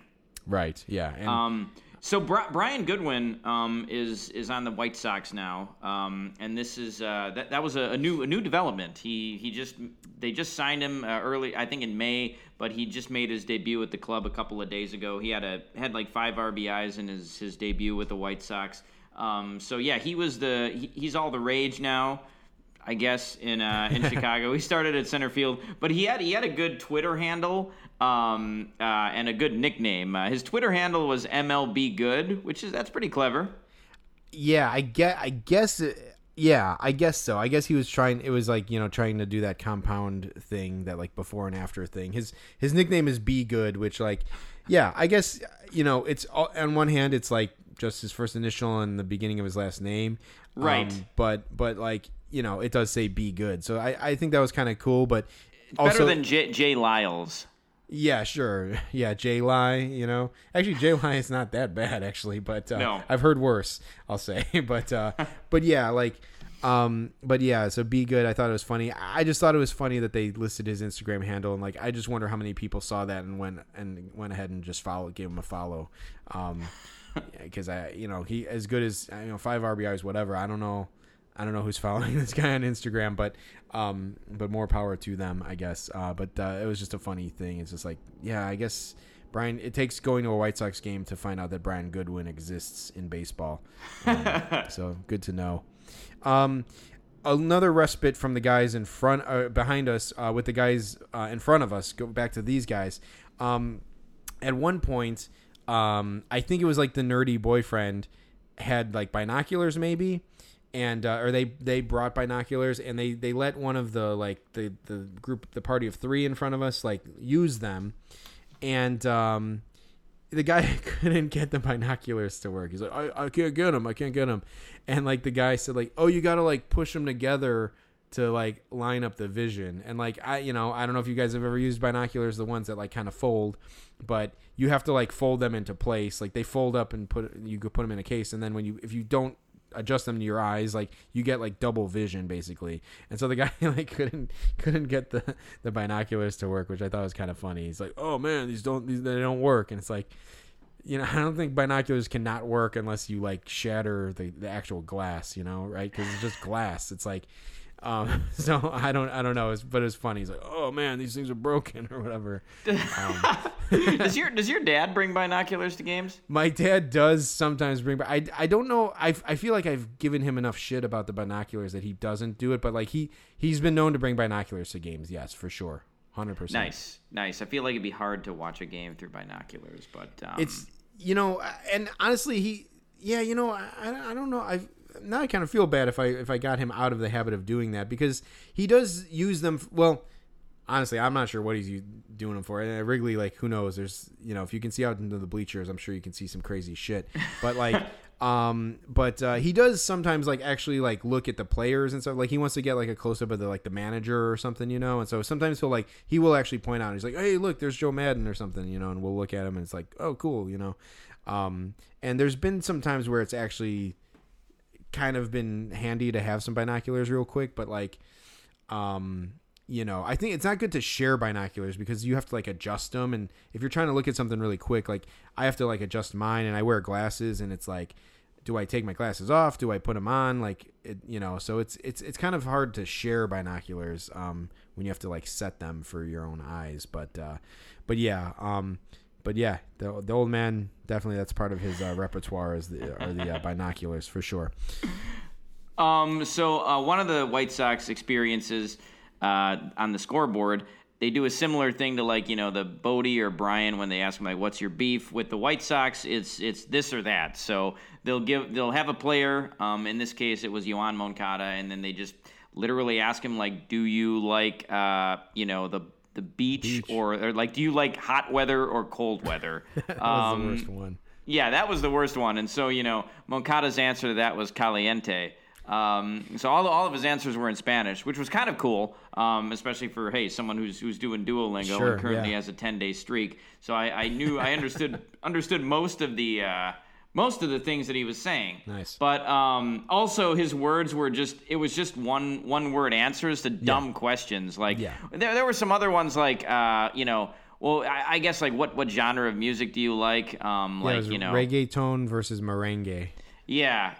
And I think he liked reggaeton. I don't remember. Yeah, he did. The options were not good. Like I don't feel like I found out a lot about Yoan Moncada through this game. No, or like or maybe it was meant to like learn more about him and you just didn't because like it's because he was answering like just one word. Like he would like smile sometimes, but like I definitely thought like I could read, and which I probably could have guessed without even seeing it, is like he was kind of amused by the cold or hot weather question because it's like who would pick cold weather? I mean, I would actually pick cold weather, but I'm also an asshole, so but yeah, like so there was that, but yeah, again, just it offers nothing to the table, but it is a classic White Sox bit that they brought back for this season. Well, hey Jeremy, if you ask David Bodie, what kind of weather do you like? He'd say, I like weather. You know? Yeah. So at least Moncada was a little bit committal to that. Yeah, so I'll give him credit for that. Yeah. Just about this time too, to the same guy who was having trouble with the binoculars, he was he kept pulling up his phone and like it kept going to Instagram. I don't know if he was trying to search Brian Goodwin to follow him, but he kept opening his phone and it kept going to Instagram. And Jack, did you see this guy? Did you see when he was doing that? All right, so like I don't know who, and hey, you know what? To everyone, to each their own about who you follow on social media. Although it is public information, I think people have gotten in trouble for following certain people. There's a lot of cam girls out there you can follow if you want on social media. This guy, it's like he kept pulling up his phone, kept opening to the same picture on social media, and it was like this chick, like again barely like clothed, like wearing like just like skimpy clothing. And I don't know, like, I feel like if that showed up on my feed somehow and I was on the train, I would maybe try to cover it, or something. Or at a baseball game or something, just real quick, like try to click your phone and make the screen black, Yeah, swipe up, whatever. But it just kept popping up. He looked at his phone like 4 different times and that picture kept popping up. And I'm like, everyone's seeing this, bro. Like, and like there was a woman with them. Like, I'm like, I don't know what the situation is there, but like, it just was funny that it just kept popping up, and he seemingly either didn't really register it or didn't care or whatever. But thought it was kind of funny. But yes. So then just to get back to like the people behind us. Okay, well, we should talk about a third party that was equally as annoying while doing a lot less. To our left and a row behind us. So the whatever. There were 2 guys behind us, directly behind us, but then to their left, there was like a younger guy and like a little kid. And I don't know if it was his son or like his like little brother or like cousin or whatever, but because the guy looked pretty young, but like it's still the kid was really little too, so it could have been his son, but like I couldn't really tell. But it was a guy in he was also probably about like in his like early mid 20s, I would say, but a little more docile. But he was doing the fucking annoying thing, which like you may hear sometimes at games. He was whistling, but he was like the fucking like loud, like just ear like drum like piercing, like bleeding out of your ears whistle, like that you would whistle like to a cab in New York City with a lot of like street noise, or like if like someone was about to get hit by a bus, you would whistle so you'd get their attention and they would, maybe step out of the way of the fucking bus. But instead he was, 400 feet away from home plate, like 200 feet in the sky, whistling at the ball, the gameplay on the field with no one's ears relevant to the game able to hear it except for like us, like who was sitting right next to him.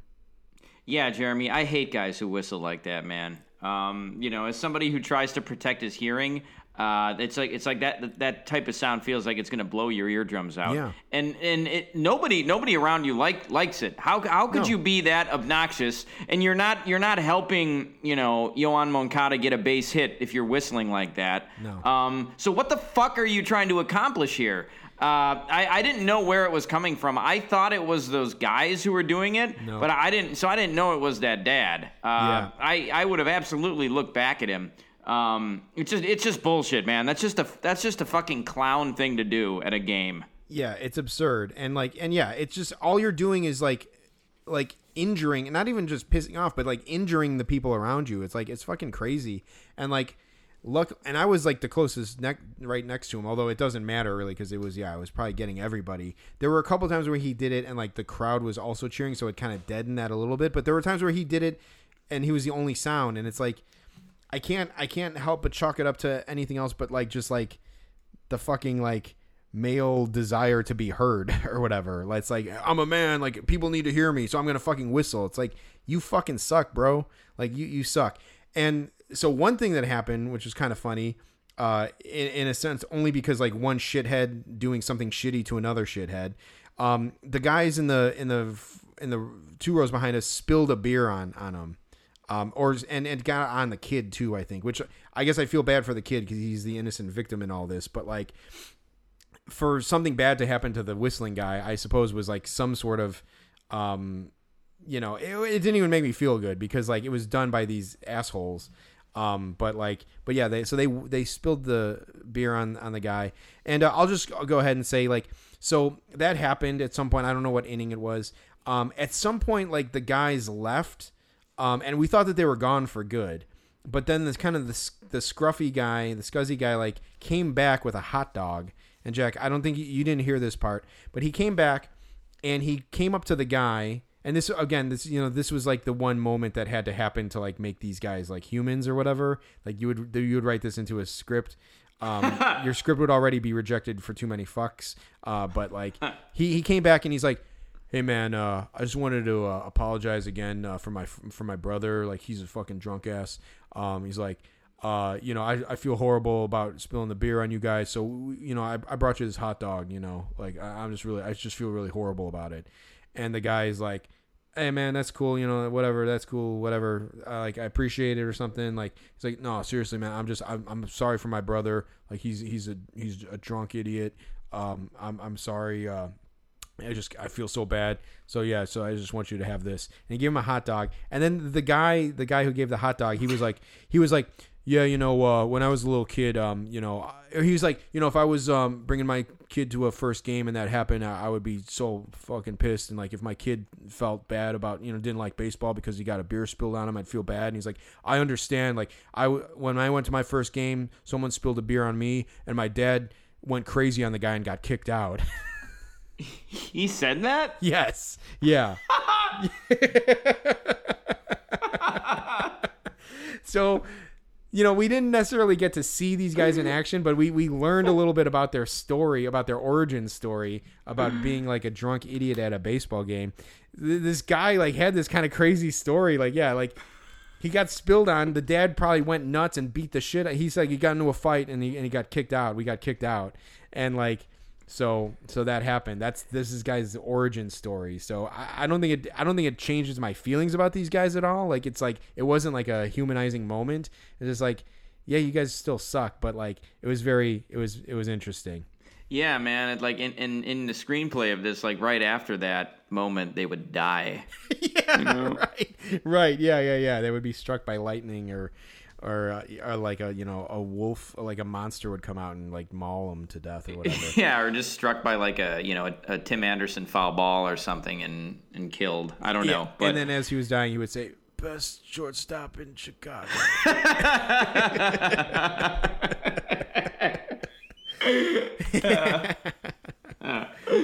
Oh, that's good, man. God. I didn't hear any of that shit, man. That's fucking awesome. I know.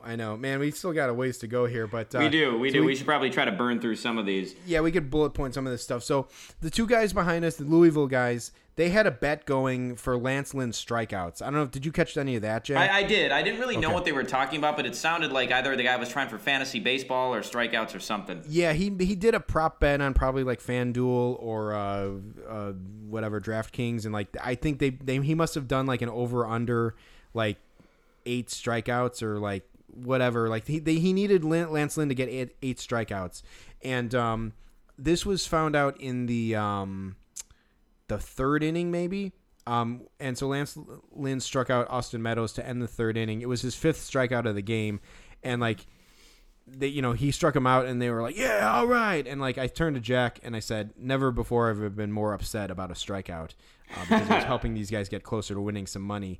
It would turn out he would go on to get to 7 strikeouts after 4, which is pretty good. In the 5th, he didn't get anybody out. He didn't strike anybody out, or in the 6th. So like I think So in the 5th they didn't. So they were kind of sitting on 7 strikeouts, and if they needed 8, they were probably sweating it a little bit. And he was kind of running out of steam. So, but in the 6th inning, Zunino was up, and there were 2 outs, and he struck him out to retire the side and to get his 8th strikeout. And the guys like kind of went nuts. And so they must have hit their bet. But certainly, like, a couple guys like us were just rooting for them to lose money. Yeah, 100%. Actually, after Lance Lynn got that strikeout too, he was pretty pumped about it as well. So maybe he had some money on himself as well. I don't know. These guys too, again, above us, the Louisville guys. At one point, they saw Tim Anderson's OBP, and they're like, "Oh, 342 OBP, that's pretty good." Yeah, and it's not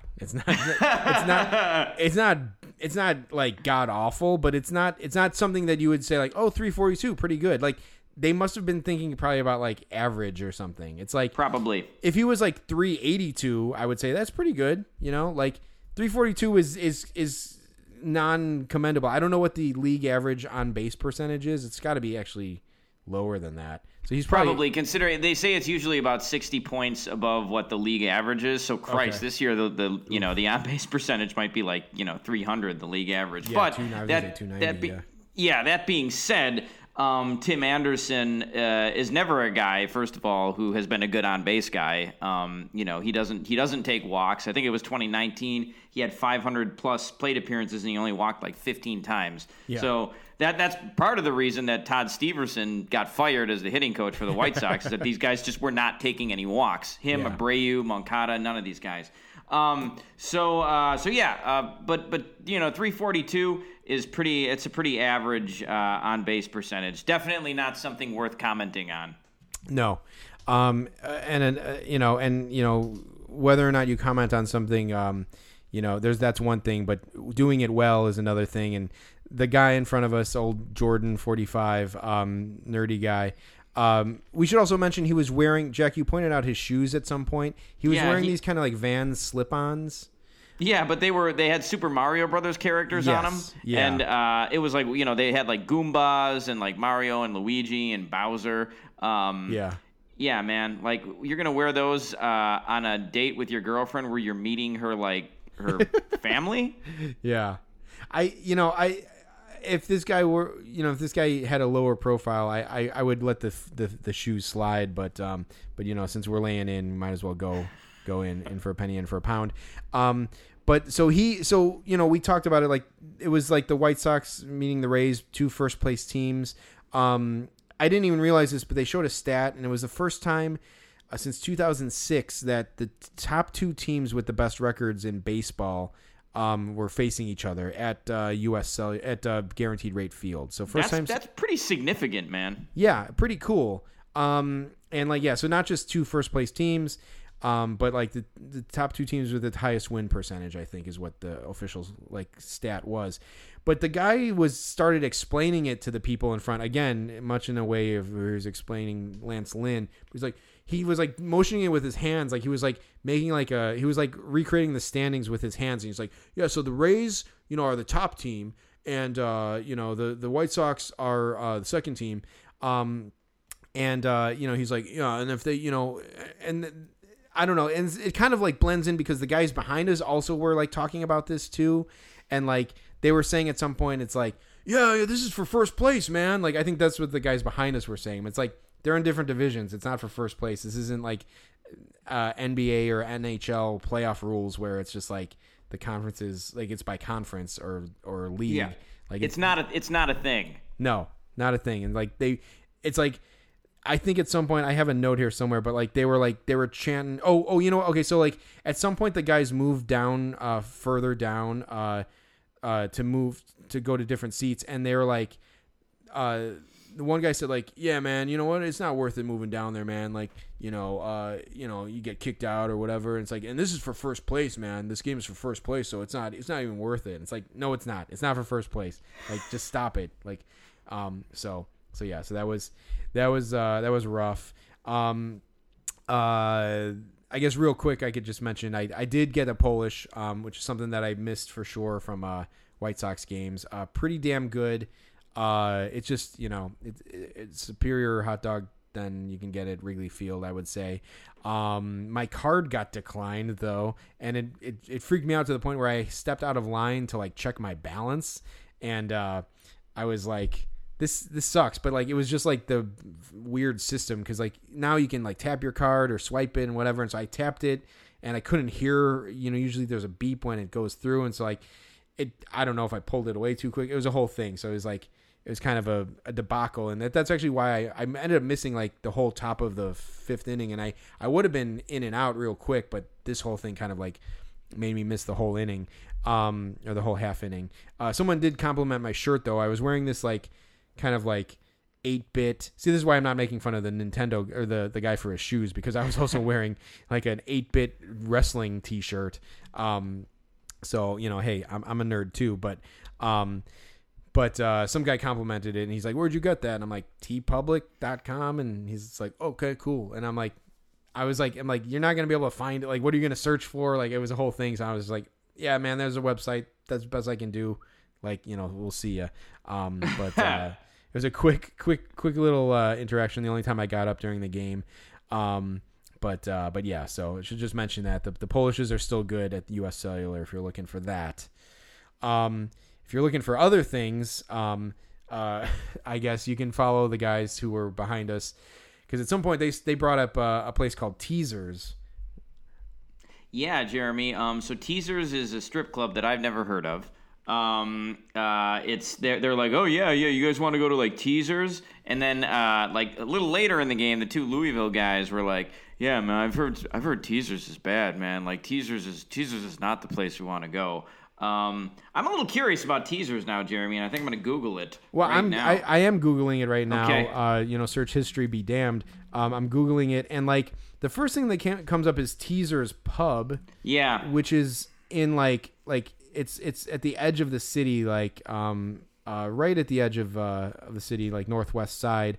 But then I searched Teasers Strip Club, and there is a Teasers Gentlemen's Club in Flint, Michigan. So I don't know. Jack, honestly, I do recall someone saying I think the Louisville guys were I don't know if it's a strip club or not, or I heard someone say it's not a strip club or something. But I don't know. It's I wasn't quite sure what was going on there. But anyway, they did bring up, it's hey, you guys want to go to Teasers after this? Or hey, we should go to Teasers. And one guy immediately was like, yeah, no, whatever, man. Like, I tried to tell that girl, like, I tried to explain to that girl, blah, blah, blah. Like, and, she wasn't even listening, but I tried to tell her. Like, so it sounded to me like these guys went to, like, teasers and they had some kind of altercation with this girl that they had to, like, talk their way out of or something. So I could imagine these idiots going to a strip club and getting kicked out, much like that kid's dad got kicked out of his first baseball game for doing something totally fucking gross and uncouth to one of the dancers there, or even just being at a bar and just having an interaction with a woman and getting kicked out. So there's some history there with them and teasers. Again, we'll never know what it is, but I don't know. Be on the lookout, I guess, or maybe. Yeah, what was funny about it was that later on after those guys left, they were like, right, as you said, Jack. Like, I don't know if teasers is the place to go, which was kind of funny. And he was saying that based off of what he also overheard, I think. But yeah. So there were also the two guys behind us were singing. We're singing at some points during the game with each other. Surprising, right? That one was a little bit of a surprising addition from these guys. I didn't think would happen, but yeah. So they sang. Okay, so that song, Jack, that the Seven Nation Army is what it is. Is that the one where it's like Is that song? Yeah. That's okay. It. It's oddly become like like a war or like a rally chant like at sporting events.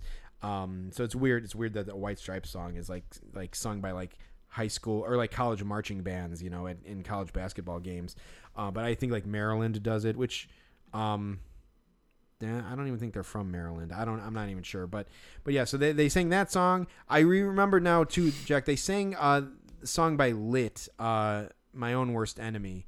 My car is in the front yard and I'm sleeping with my... I feel like I sang that song on this podcast before, but whatever. So they sang that song. It's some fucking like cheesy like pop punk song from like the late 90s, early 2000s maybe. But they also sang the Seventh Inning Stretch too. The Take Me Out to the Ball Game. They did. I forgot about that. But they like completely unironically. Yes. And so like this is, Jack, after I heard this, and not in the way that you would think, like if you hear someone singing like and you lean to your friend like, oh, they must be musicians, or they must be in a band, like, but it's something that occurred to me. I'm like, are these guys like in a band or something? Because they were singing like earnestly, and like, so they were singing Take Me Out to the Ball Game. Jack, I wanted to try to like recreate it with you, but like, I mean, like it would require us like harmonizing. Like these guys weren't necessarily harmonizing, but it's like they sounded like they were trying to do like they were trying to sound like a folky or something. It was weird.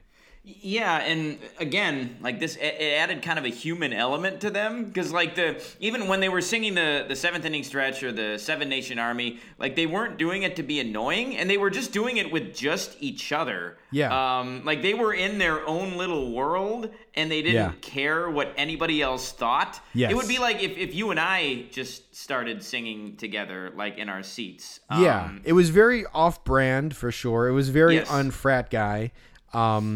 And not to give these guys any credit, because again, I think it just adds more to the obliviousness. Because that's a great way to sum it up. Like they were just like oddly oblivious. It would almost be like if two brothers like grew up singing together or something, and they're just like, this is the thing that they do. Like at parties, they like can harmonize. Don't Stop Believing or something. I don't know. But like it was like, take me out to the ball game.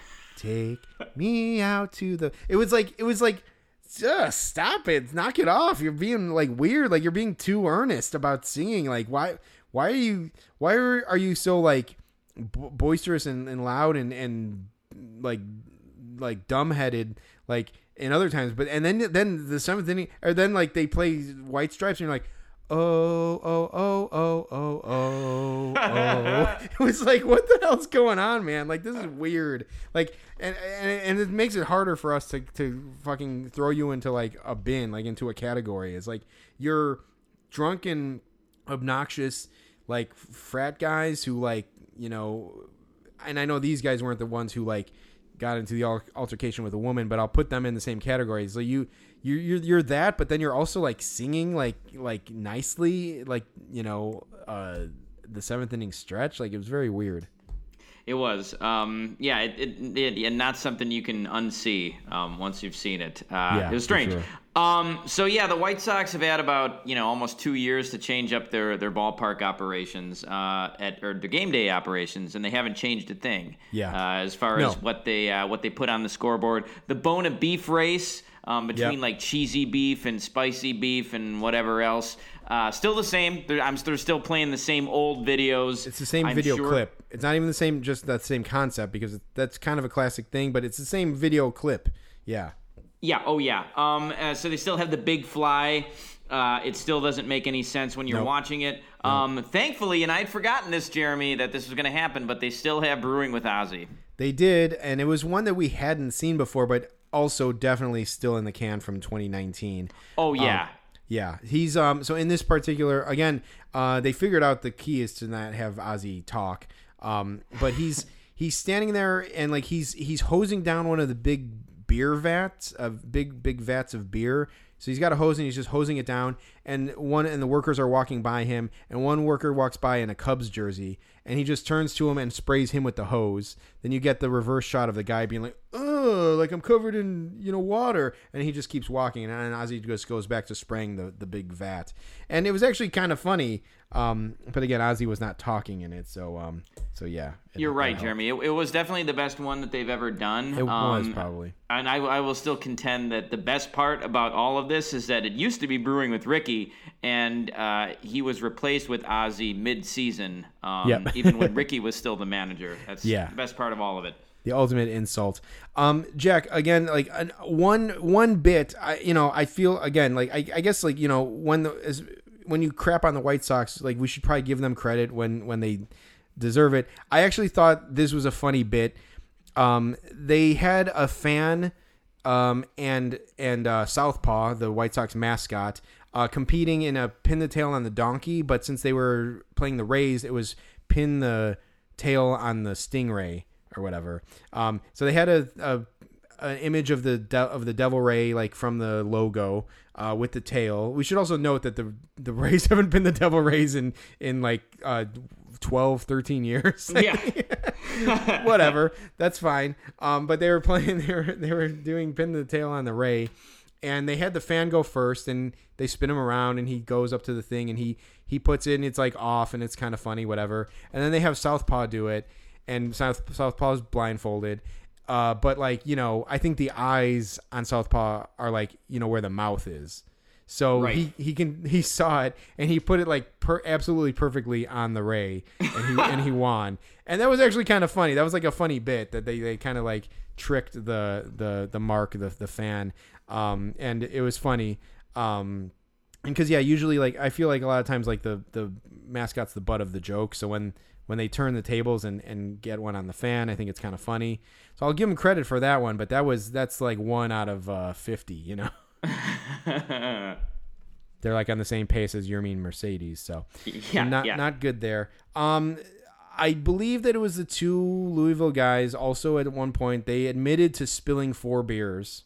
It might have been the guys. It might have been the guys behind us, 2 rows behind us. But I did hear someone say, like, "Man, like, we spilled 4 beers tonight, man. 4 beers. Like, those are like $10 a pop. We spilled 4 of them." And they were actually like aware. They were like actually cognizant enough to know that they had fucking wasted that money. But it was also I've never spilled a beer at a baseball game, Jeremy. But I rarely buy beer at baseball games. But I would be devastated if I spilled a baseball game beer. Those are so expensive. Oh yeah. No, absolutely. Yeah, no, for sure. So like they were they were cognizant of that at least. I mean, just how drunk do you have to be to spill a beer, let alone 4? But that's what these guys did. So kudos to them. Speaking of beer, we talked about this last episode, but Sunday night, as of the most recent Sunday night, as you're listening to this probably, was Sunday Night Baseball. They showed the Beer Snake, at Wrigley Field, and we speculated like how many beer snakes are gonna. It's good. How quick until this catches on everywhere now because ESPN showed it. Well, the answer was less than 24 hours because at the White Sox game, they were creating a beer snake also out in the left center bleachers. Of course, yeah, and it just seems a little cheaper now that like the White Sox fans are doing it. Yeah. Of course, the White Sox fans had to copy the Cubs fans on this. We're like, oh, we can make a better beer snake, but no, you're just copying what you saw last night. Yeah, for sure, and who knows who started it? I don't know, but like, it was kind of crazy, and they broke it up at some point, but then they built another one. I think one of the kind of crazier things about building the beer snake is that people, instead of passing their cups down to wherever the beer snake is being built, they were just throwing beer cups. So people were like launching beer cups from like a section over, trying to get it near the beer snake so they could be added to the snake. But like, so that's probably not great. That's probably one of the reasons why it'll get shut down. Because again, like I don't think the beer snake is the most harmful thing in the world, but like, and it has some sort of like childlike ingenuity to it, but like, I don't know. They just can't let it happen. I guess it's just something bad's gonna happen somehow. Like I think someone, I don't know if they said it like on, I don't know if they said it on the broadcast or maybe my wife said it when we were watching it, but it's like someone could probably take that thing and like launch it onto the field or something. So definitely. Yeah, so something nefarious. Maybe you said that, Jack. I don't know, but something nefarious can happen with the beer snake. So it can't live in the world. Like the beer snake must be killed. But the White Sox, we're doing it that night, and we'll have to see at the next game we go to if they create another one or if we see it on another broadcast. It's only been a couple days, but the very next night it was the beer snake was formulating out at Guaranteed Rate Field. Yes, it was out in force. So that was near the end of the game. The game ended, and then we were on the 500 level, so we had to walk down a bunch of ramps to get back to street level. Yeah. And so as we were walking down there, I noticed a rather attractive lady. And yep. I pointed her out to Jeremy, and so this lady, she was with a guy who was pretty short, like she was taller than he was, and the guy was, he was short, and so Jeremy goes, yeah, she's with that micro guy.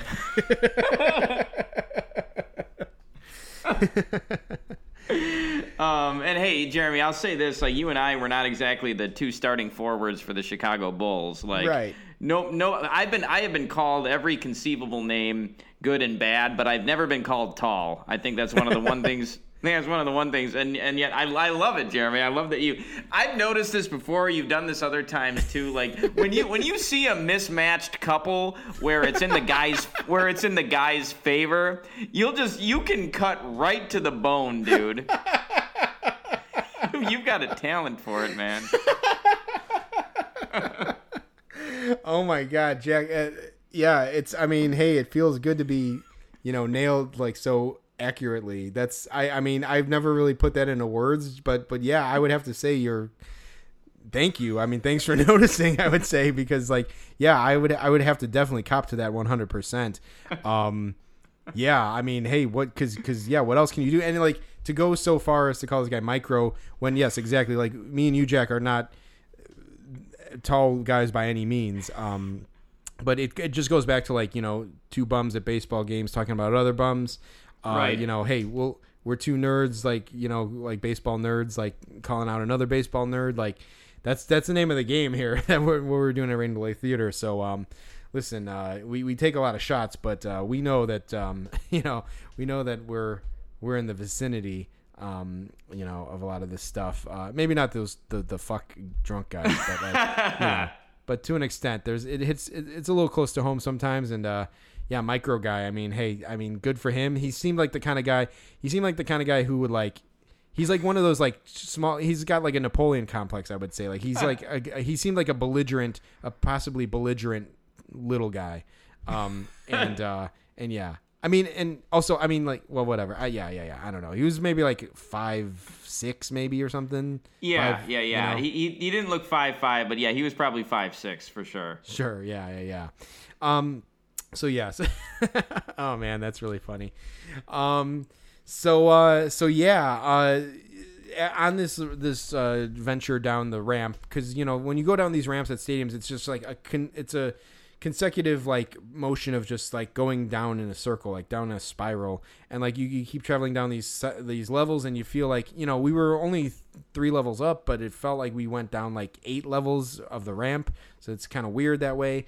But one thing that the White Sox have on this ramp, which is something that because we haven't sat in the 500 section since we started doing the podcast, we haven't really noticed this, but you walk down the ramp and there's like things on the walls, and even in the 500 section, there's pictures from like the 80s White Sox and the 70s White Sox, and the stadium like tries to put up things that like show off the pride of Guaranteed Rate Field or whatever, or the franchise, the White Sox. And so you walk down and they have words cut out like metal words like fastened to the walls to show like the sanctity of the White Sox as a franchise. And as you go down, I don't even know how to like say this properly, but you go down and like there's one level and the word tradition is on the wall, but it's not tradition because some fucking drunk asshole ripped the R off of it, so it just says tradition with a T space addition. And so we were laughing about that, and we said like hey, if that doesn't sound the White Sox, I don't know what does. Tradition minus the R. And we let that sink in for I would say a good like 10 seconds until we get to the next level down, and then we see the word ride, which was supposed to be pride, but someone said that maybe the same drunk asshole tore off the P, and so now it says ride. So you're left with this like this lasting memory of walking out of the White Sox game. Tradition, ride, White Sox. And I think we got some pictures of that too, Jeremy, right? We do, yeah. Check out the Instagram. We have the whole slideshow there. I think the third one was passion, and the security guards must have caught on to him at that point, or the Vandals just lost interest in vandalizing at that point because it was too easy. So it does fully read tradition, ride, passion, and that's the White Sox there for you. Beautiful. So yeah, we had to sort of bring this thing full circle. We had to take a late Green Line train home to get to where Jeremy had parked elsewhere in the city. And so on the train, I don't know, these people got on way later than Guaranteed Rate Field. In downtown, like when we passed through downtown again, these guys got on. I was speculating too with my wife, like I don't know what route they took to get there, but they just got on the train downtown, but clearly were from the White Sox game. And yeah. One of the guys had a dirty Nacho helmet. Like it was an empty Nacho helmet, but it was dirty, and it was so because the guy was kind of gross too. But like he was just carrying this dirty Nacho helmet, and it was just disgusting. Yeah, and they had just like left some girls that they were with like on the platform, and again, it's like I don't know what better way to secure like a girl than to be walking around with an encrusted like a chili and cheese encrusted used dirty Nacho helmet. It's like, hey babe, check out this helmet I got. Yeah, there's a bunch of shitty dried up shitty looking chili inside of it, but as soon as I wash this shit out, it's gonna look fucking cool on my shelf, man. It's like, you go to a game and you like get the Nacho helmet, and like it's cool that it comes in a helmet, and you're like, oh cool, I could keep that helmet. And then what happens is you eat it, or maybe you don't eat all of it, or whatever. But at the end of the game, you're faced with this conundrum. And the conundrum is like, oh, now there's all this shit inside of it. There's fucking sour cream and cheese and chip crumbs and chili and all this fucking gross shit. So what do I do? Do I go to the bathroom sink and get some paper towels and scrub this thing out? Do I just dump it out and like walk home with all the shit inside of it? Or do I just throw it out and be like, you know what? I guess I didn't need that helmet anyway. I think most people probably do the latter. Yep. And I would say maybe the other half, the other like 49% do the like washing out in the sink. And then there's the 1%, and they're not the 1% like as we know them, but they're the 1% that just carry the dirty, gross helmet in their hands on the train, in a car, wherever, with them until they maybe wash it out at home, or maybe just fucking leave it on the kitchen table or the coffee table to fucking like gather ants and fucking cockroaches or something. I don't know. Now I'm painting too dim of a picture, but like this guy was just carrying a fucking dirty Nacho helmet. It was gross. And like, well, I was gonna say, Jeremy, what do you think the odds are that he's washed that yet? I would say they're slim. But hey, folks. Oh yeah, go ahead. No, I was gonna say, just folks. Yeah, next time you hear someone use the phrase 1%er, like just think of that. Right, exactly. It's a different 1%. My guess, Jack, is that there's better odds that he's worn it than he's cleaned it.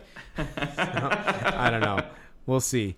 But hey, I don't think we've talked one bit about game stuff since we. No, so yeah, we were gonna wrap up the episode with some real quick game point bullets. Yeah.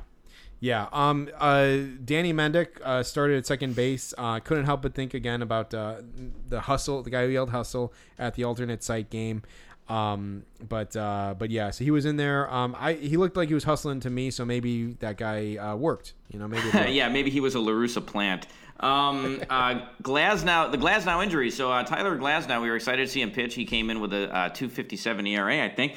But he left the game after 4 innings, even though he was pitching pretty good. Yeah. And his pitch count, I think, was only 53. Turns out after the game, he had some right elbow issues. I don't know exactly. And he might even have a minor tear in there now. Partial tear of the UCL. Yeah. It's not good. No. So he said it was because they weren't allowing him to use foreign substances, and that affected his grip on the pitches. He said he was, to quote him, I think he said he was choking the hell out of his pitches. So he blamed the MLB's sort of crackdown on using substances for pitchers as the reason he got hurt. I don't know if we're going to start seeing more of that now. I don't know if that happened. If that's what happened with DeGrom tonight too. Who knows? But yeah. So Glasnow left the game early, and it turned out that he was injured. I think Brady Singer from the Royals also left the game. I don't know if he's going to chalk it up to that, but it would be very not good if fucking pitchers start dropping like flies. I don't know if people are going to feel bad for the pitchers saying like, hey, this foreign substance was helping me not be injured and now I'm injured. Like, it's kind of a weird thing that he kind of like came right out and said like that he was using sunscreen. But the fact that he's injured and like the Rays like need him, he's clearly the best pitcher on their staff. It's not good, and I hope he's not lost for the season. But it's kind of like a Masahiro Tanaka type of injury. It sounds like, and so yeah, I hope that I don't know. He's already had TJ, I think, too. Yeah, so let's hope for a quick recovery because I don't have anything against Glasnow. He seems like a good pitcher. No, plus the Rays were my World Series champs. So that's right. Absolutely. Leury Garcia is still on the White Sox, and back before free agency, I think the first free agents happened in like 1976. Back before that, teams just owned players in perpetuity. I think the White Sox still do that. Yeah. So like, what kind of contract is Leury Garcia on? What kind of contract is Jose Abreu on? Usually when a guy signs an extension, you hear about it. Like Jose Abreu, you would have think, hey, like after his first 6-year deal was up, he would have, gotten big contract offers, whatever. He's just still on the White Sox. I have no idea what's going on with that. Carlos Rodon, Adam Engel, these guys have just been on the White Sox for who knows how long, and they're just never going to not be there anymore. Right, yeah. I would say at least for Abreu and Rodon, there was like those guys did re-sign like this. I think just this year, right? But like it must have been because Abreu signed originally in 2014. I think he signed a 6-year deal, so he must have been. Yeah, but Leury Garcia, like we were speculating, it was like, what kind of contract is this guy on? Like, was he ever off the team? Did he re-sign? There's been no news of him re-signing. If we were saying like, is he on a handshake agreement like with Jerry Reinsdorf, the way he like runs this ball club? Who knows? I will say that Leury did have a double in this, he had a double in this game, right? He had a double, and I'll say this is a little bit of a tease, 2+ hours into this episode, but and it's not a teasers, but I put together an all-time stats list of all the games that we've been to for the podcast. And I was able to add this. I created it before this game, and I was able to add to this. Without giving too many spoiler alerts, there's an odd phenomenon that Leury Garcia is like one of the best, has had some of the best offensive performances. He has some of the best offensive numbers of any player we've seen. And obviously we've seen a lot more White Sox games than Cubs games. But we'll talk about that, how his performance tonight contributed to his standing in our all-time stats list. But that'll be for another episode. But the guy does well when we're at games, basically. He does. Be on the lookout for that future episode. So Jeremy, in the bottom of the 8th inning, White Sox were down 4-2. They needed 2 runs to tie it. They needed a rally. So Tim Anderson led off the 8th inning with a single, and then he promptly got picked off first base. It was a terrible play. Completely took I don't remember the last time I've been at a baseball game and something happened like that just completely took the wind out of a team's sails. Yeah. But it's like after that, you knew the game was over after he got picked off. Yeah, for sure. I had a gleeful response to it too for some reason. But yeah, and it was a pretty clear one. It's like we were really far away, and it seemed pretty clear that he was picked off. They stopped for like a millisecond to decide if they wanted to review it, and then they just kept going. It was pretty bad. And the White Sox, they made the last 5. Rays pitchers retired the last 5 White Sox after that. So it was a poor effort to end the game by the Sox. Yermin Mercedes, it was our first experience with him. I had never seen him live before. Obviously, neither of us have. Yep. So he took an 0 for 4 with 3 strikeouts, which is pretty much par for the course for him over the past couple months. As I said before, seemed like he was hitting about 350 in late May, or just even in mid-May. Maybe not, because he's just been falling off a cliff. So he's hitting under 280 now, I believe. So we got to at least see a little bit of his decline, I guess. Yeah, I guess so. Too bad we weren't there for the Yermin salad days. And there are, judging by the size of Yermin, there haven't been many salad days. Anyway, all right. So Yasmani Grandal. Yeah, really weird season he's having. He came into the game, he was hitting 127. He had 20 hits on the year, 10 of them were home runs, and he was leading the major leagues with 51 walks. Yeah. Really, really strange season. We saw him get a walk in his first at bat, so we did get to see him do his thing. Yeah, he had a 398 on base percentage going into the game, and that is good, guys. Yes. That's crazy considering that his average was 127. So just a really strange season for him. So it'll be interesting to see if he can keep that up and get over 100 walks and have his average be under 150. Yeah, and then and then just to sum it up, to final point, I think just some players that were cool to see. Definitely Randy Arozarena. It was cool to see him in person after the postseason that he had. He not only got a double, but he also hit a home run in the 8th inning. So that was cool to see. Unfortunately, it came off of Garrett Crochet, which was another guy who I thought it was cool to see, being a first-round draft pick of the White Sox and completely skipping the minor leagues. So it's cool to see him. He had a good performance other than that homer. Had 2 strikeouts over 2 innings, no walks. So that was cool. Andrew Vaughn, I thought it would be cool to see. He didn't do much.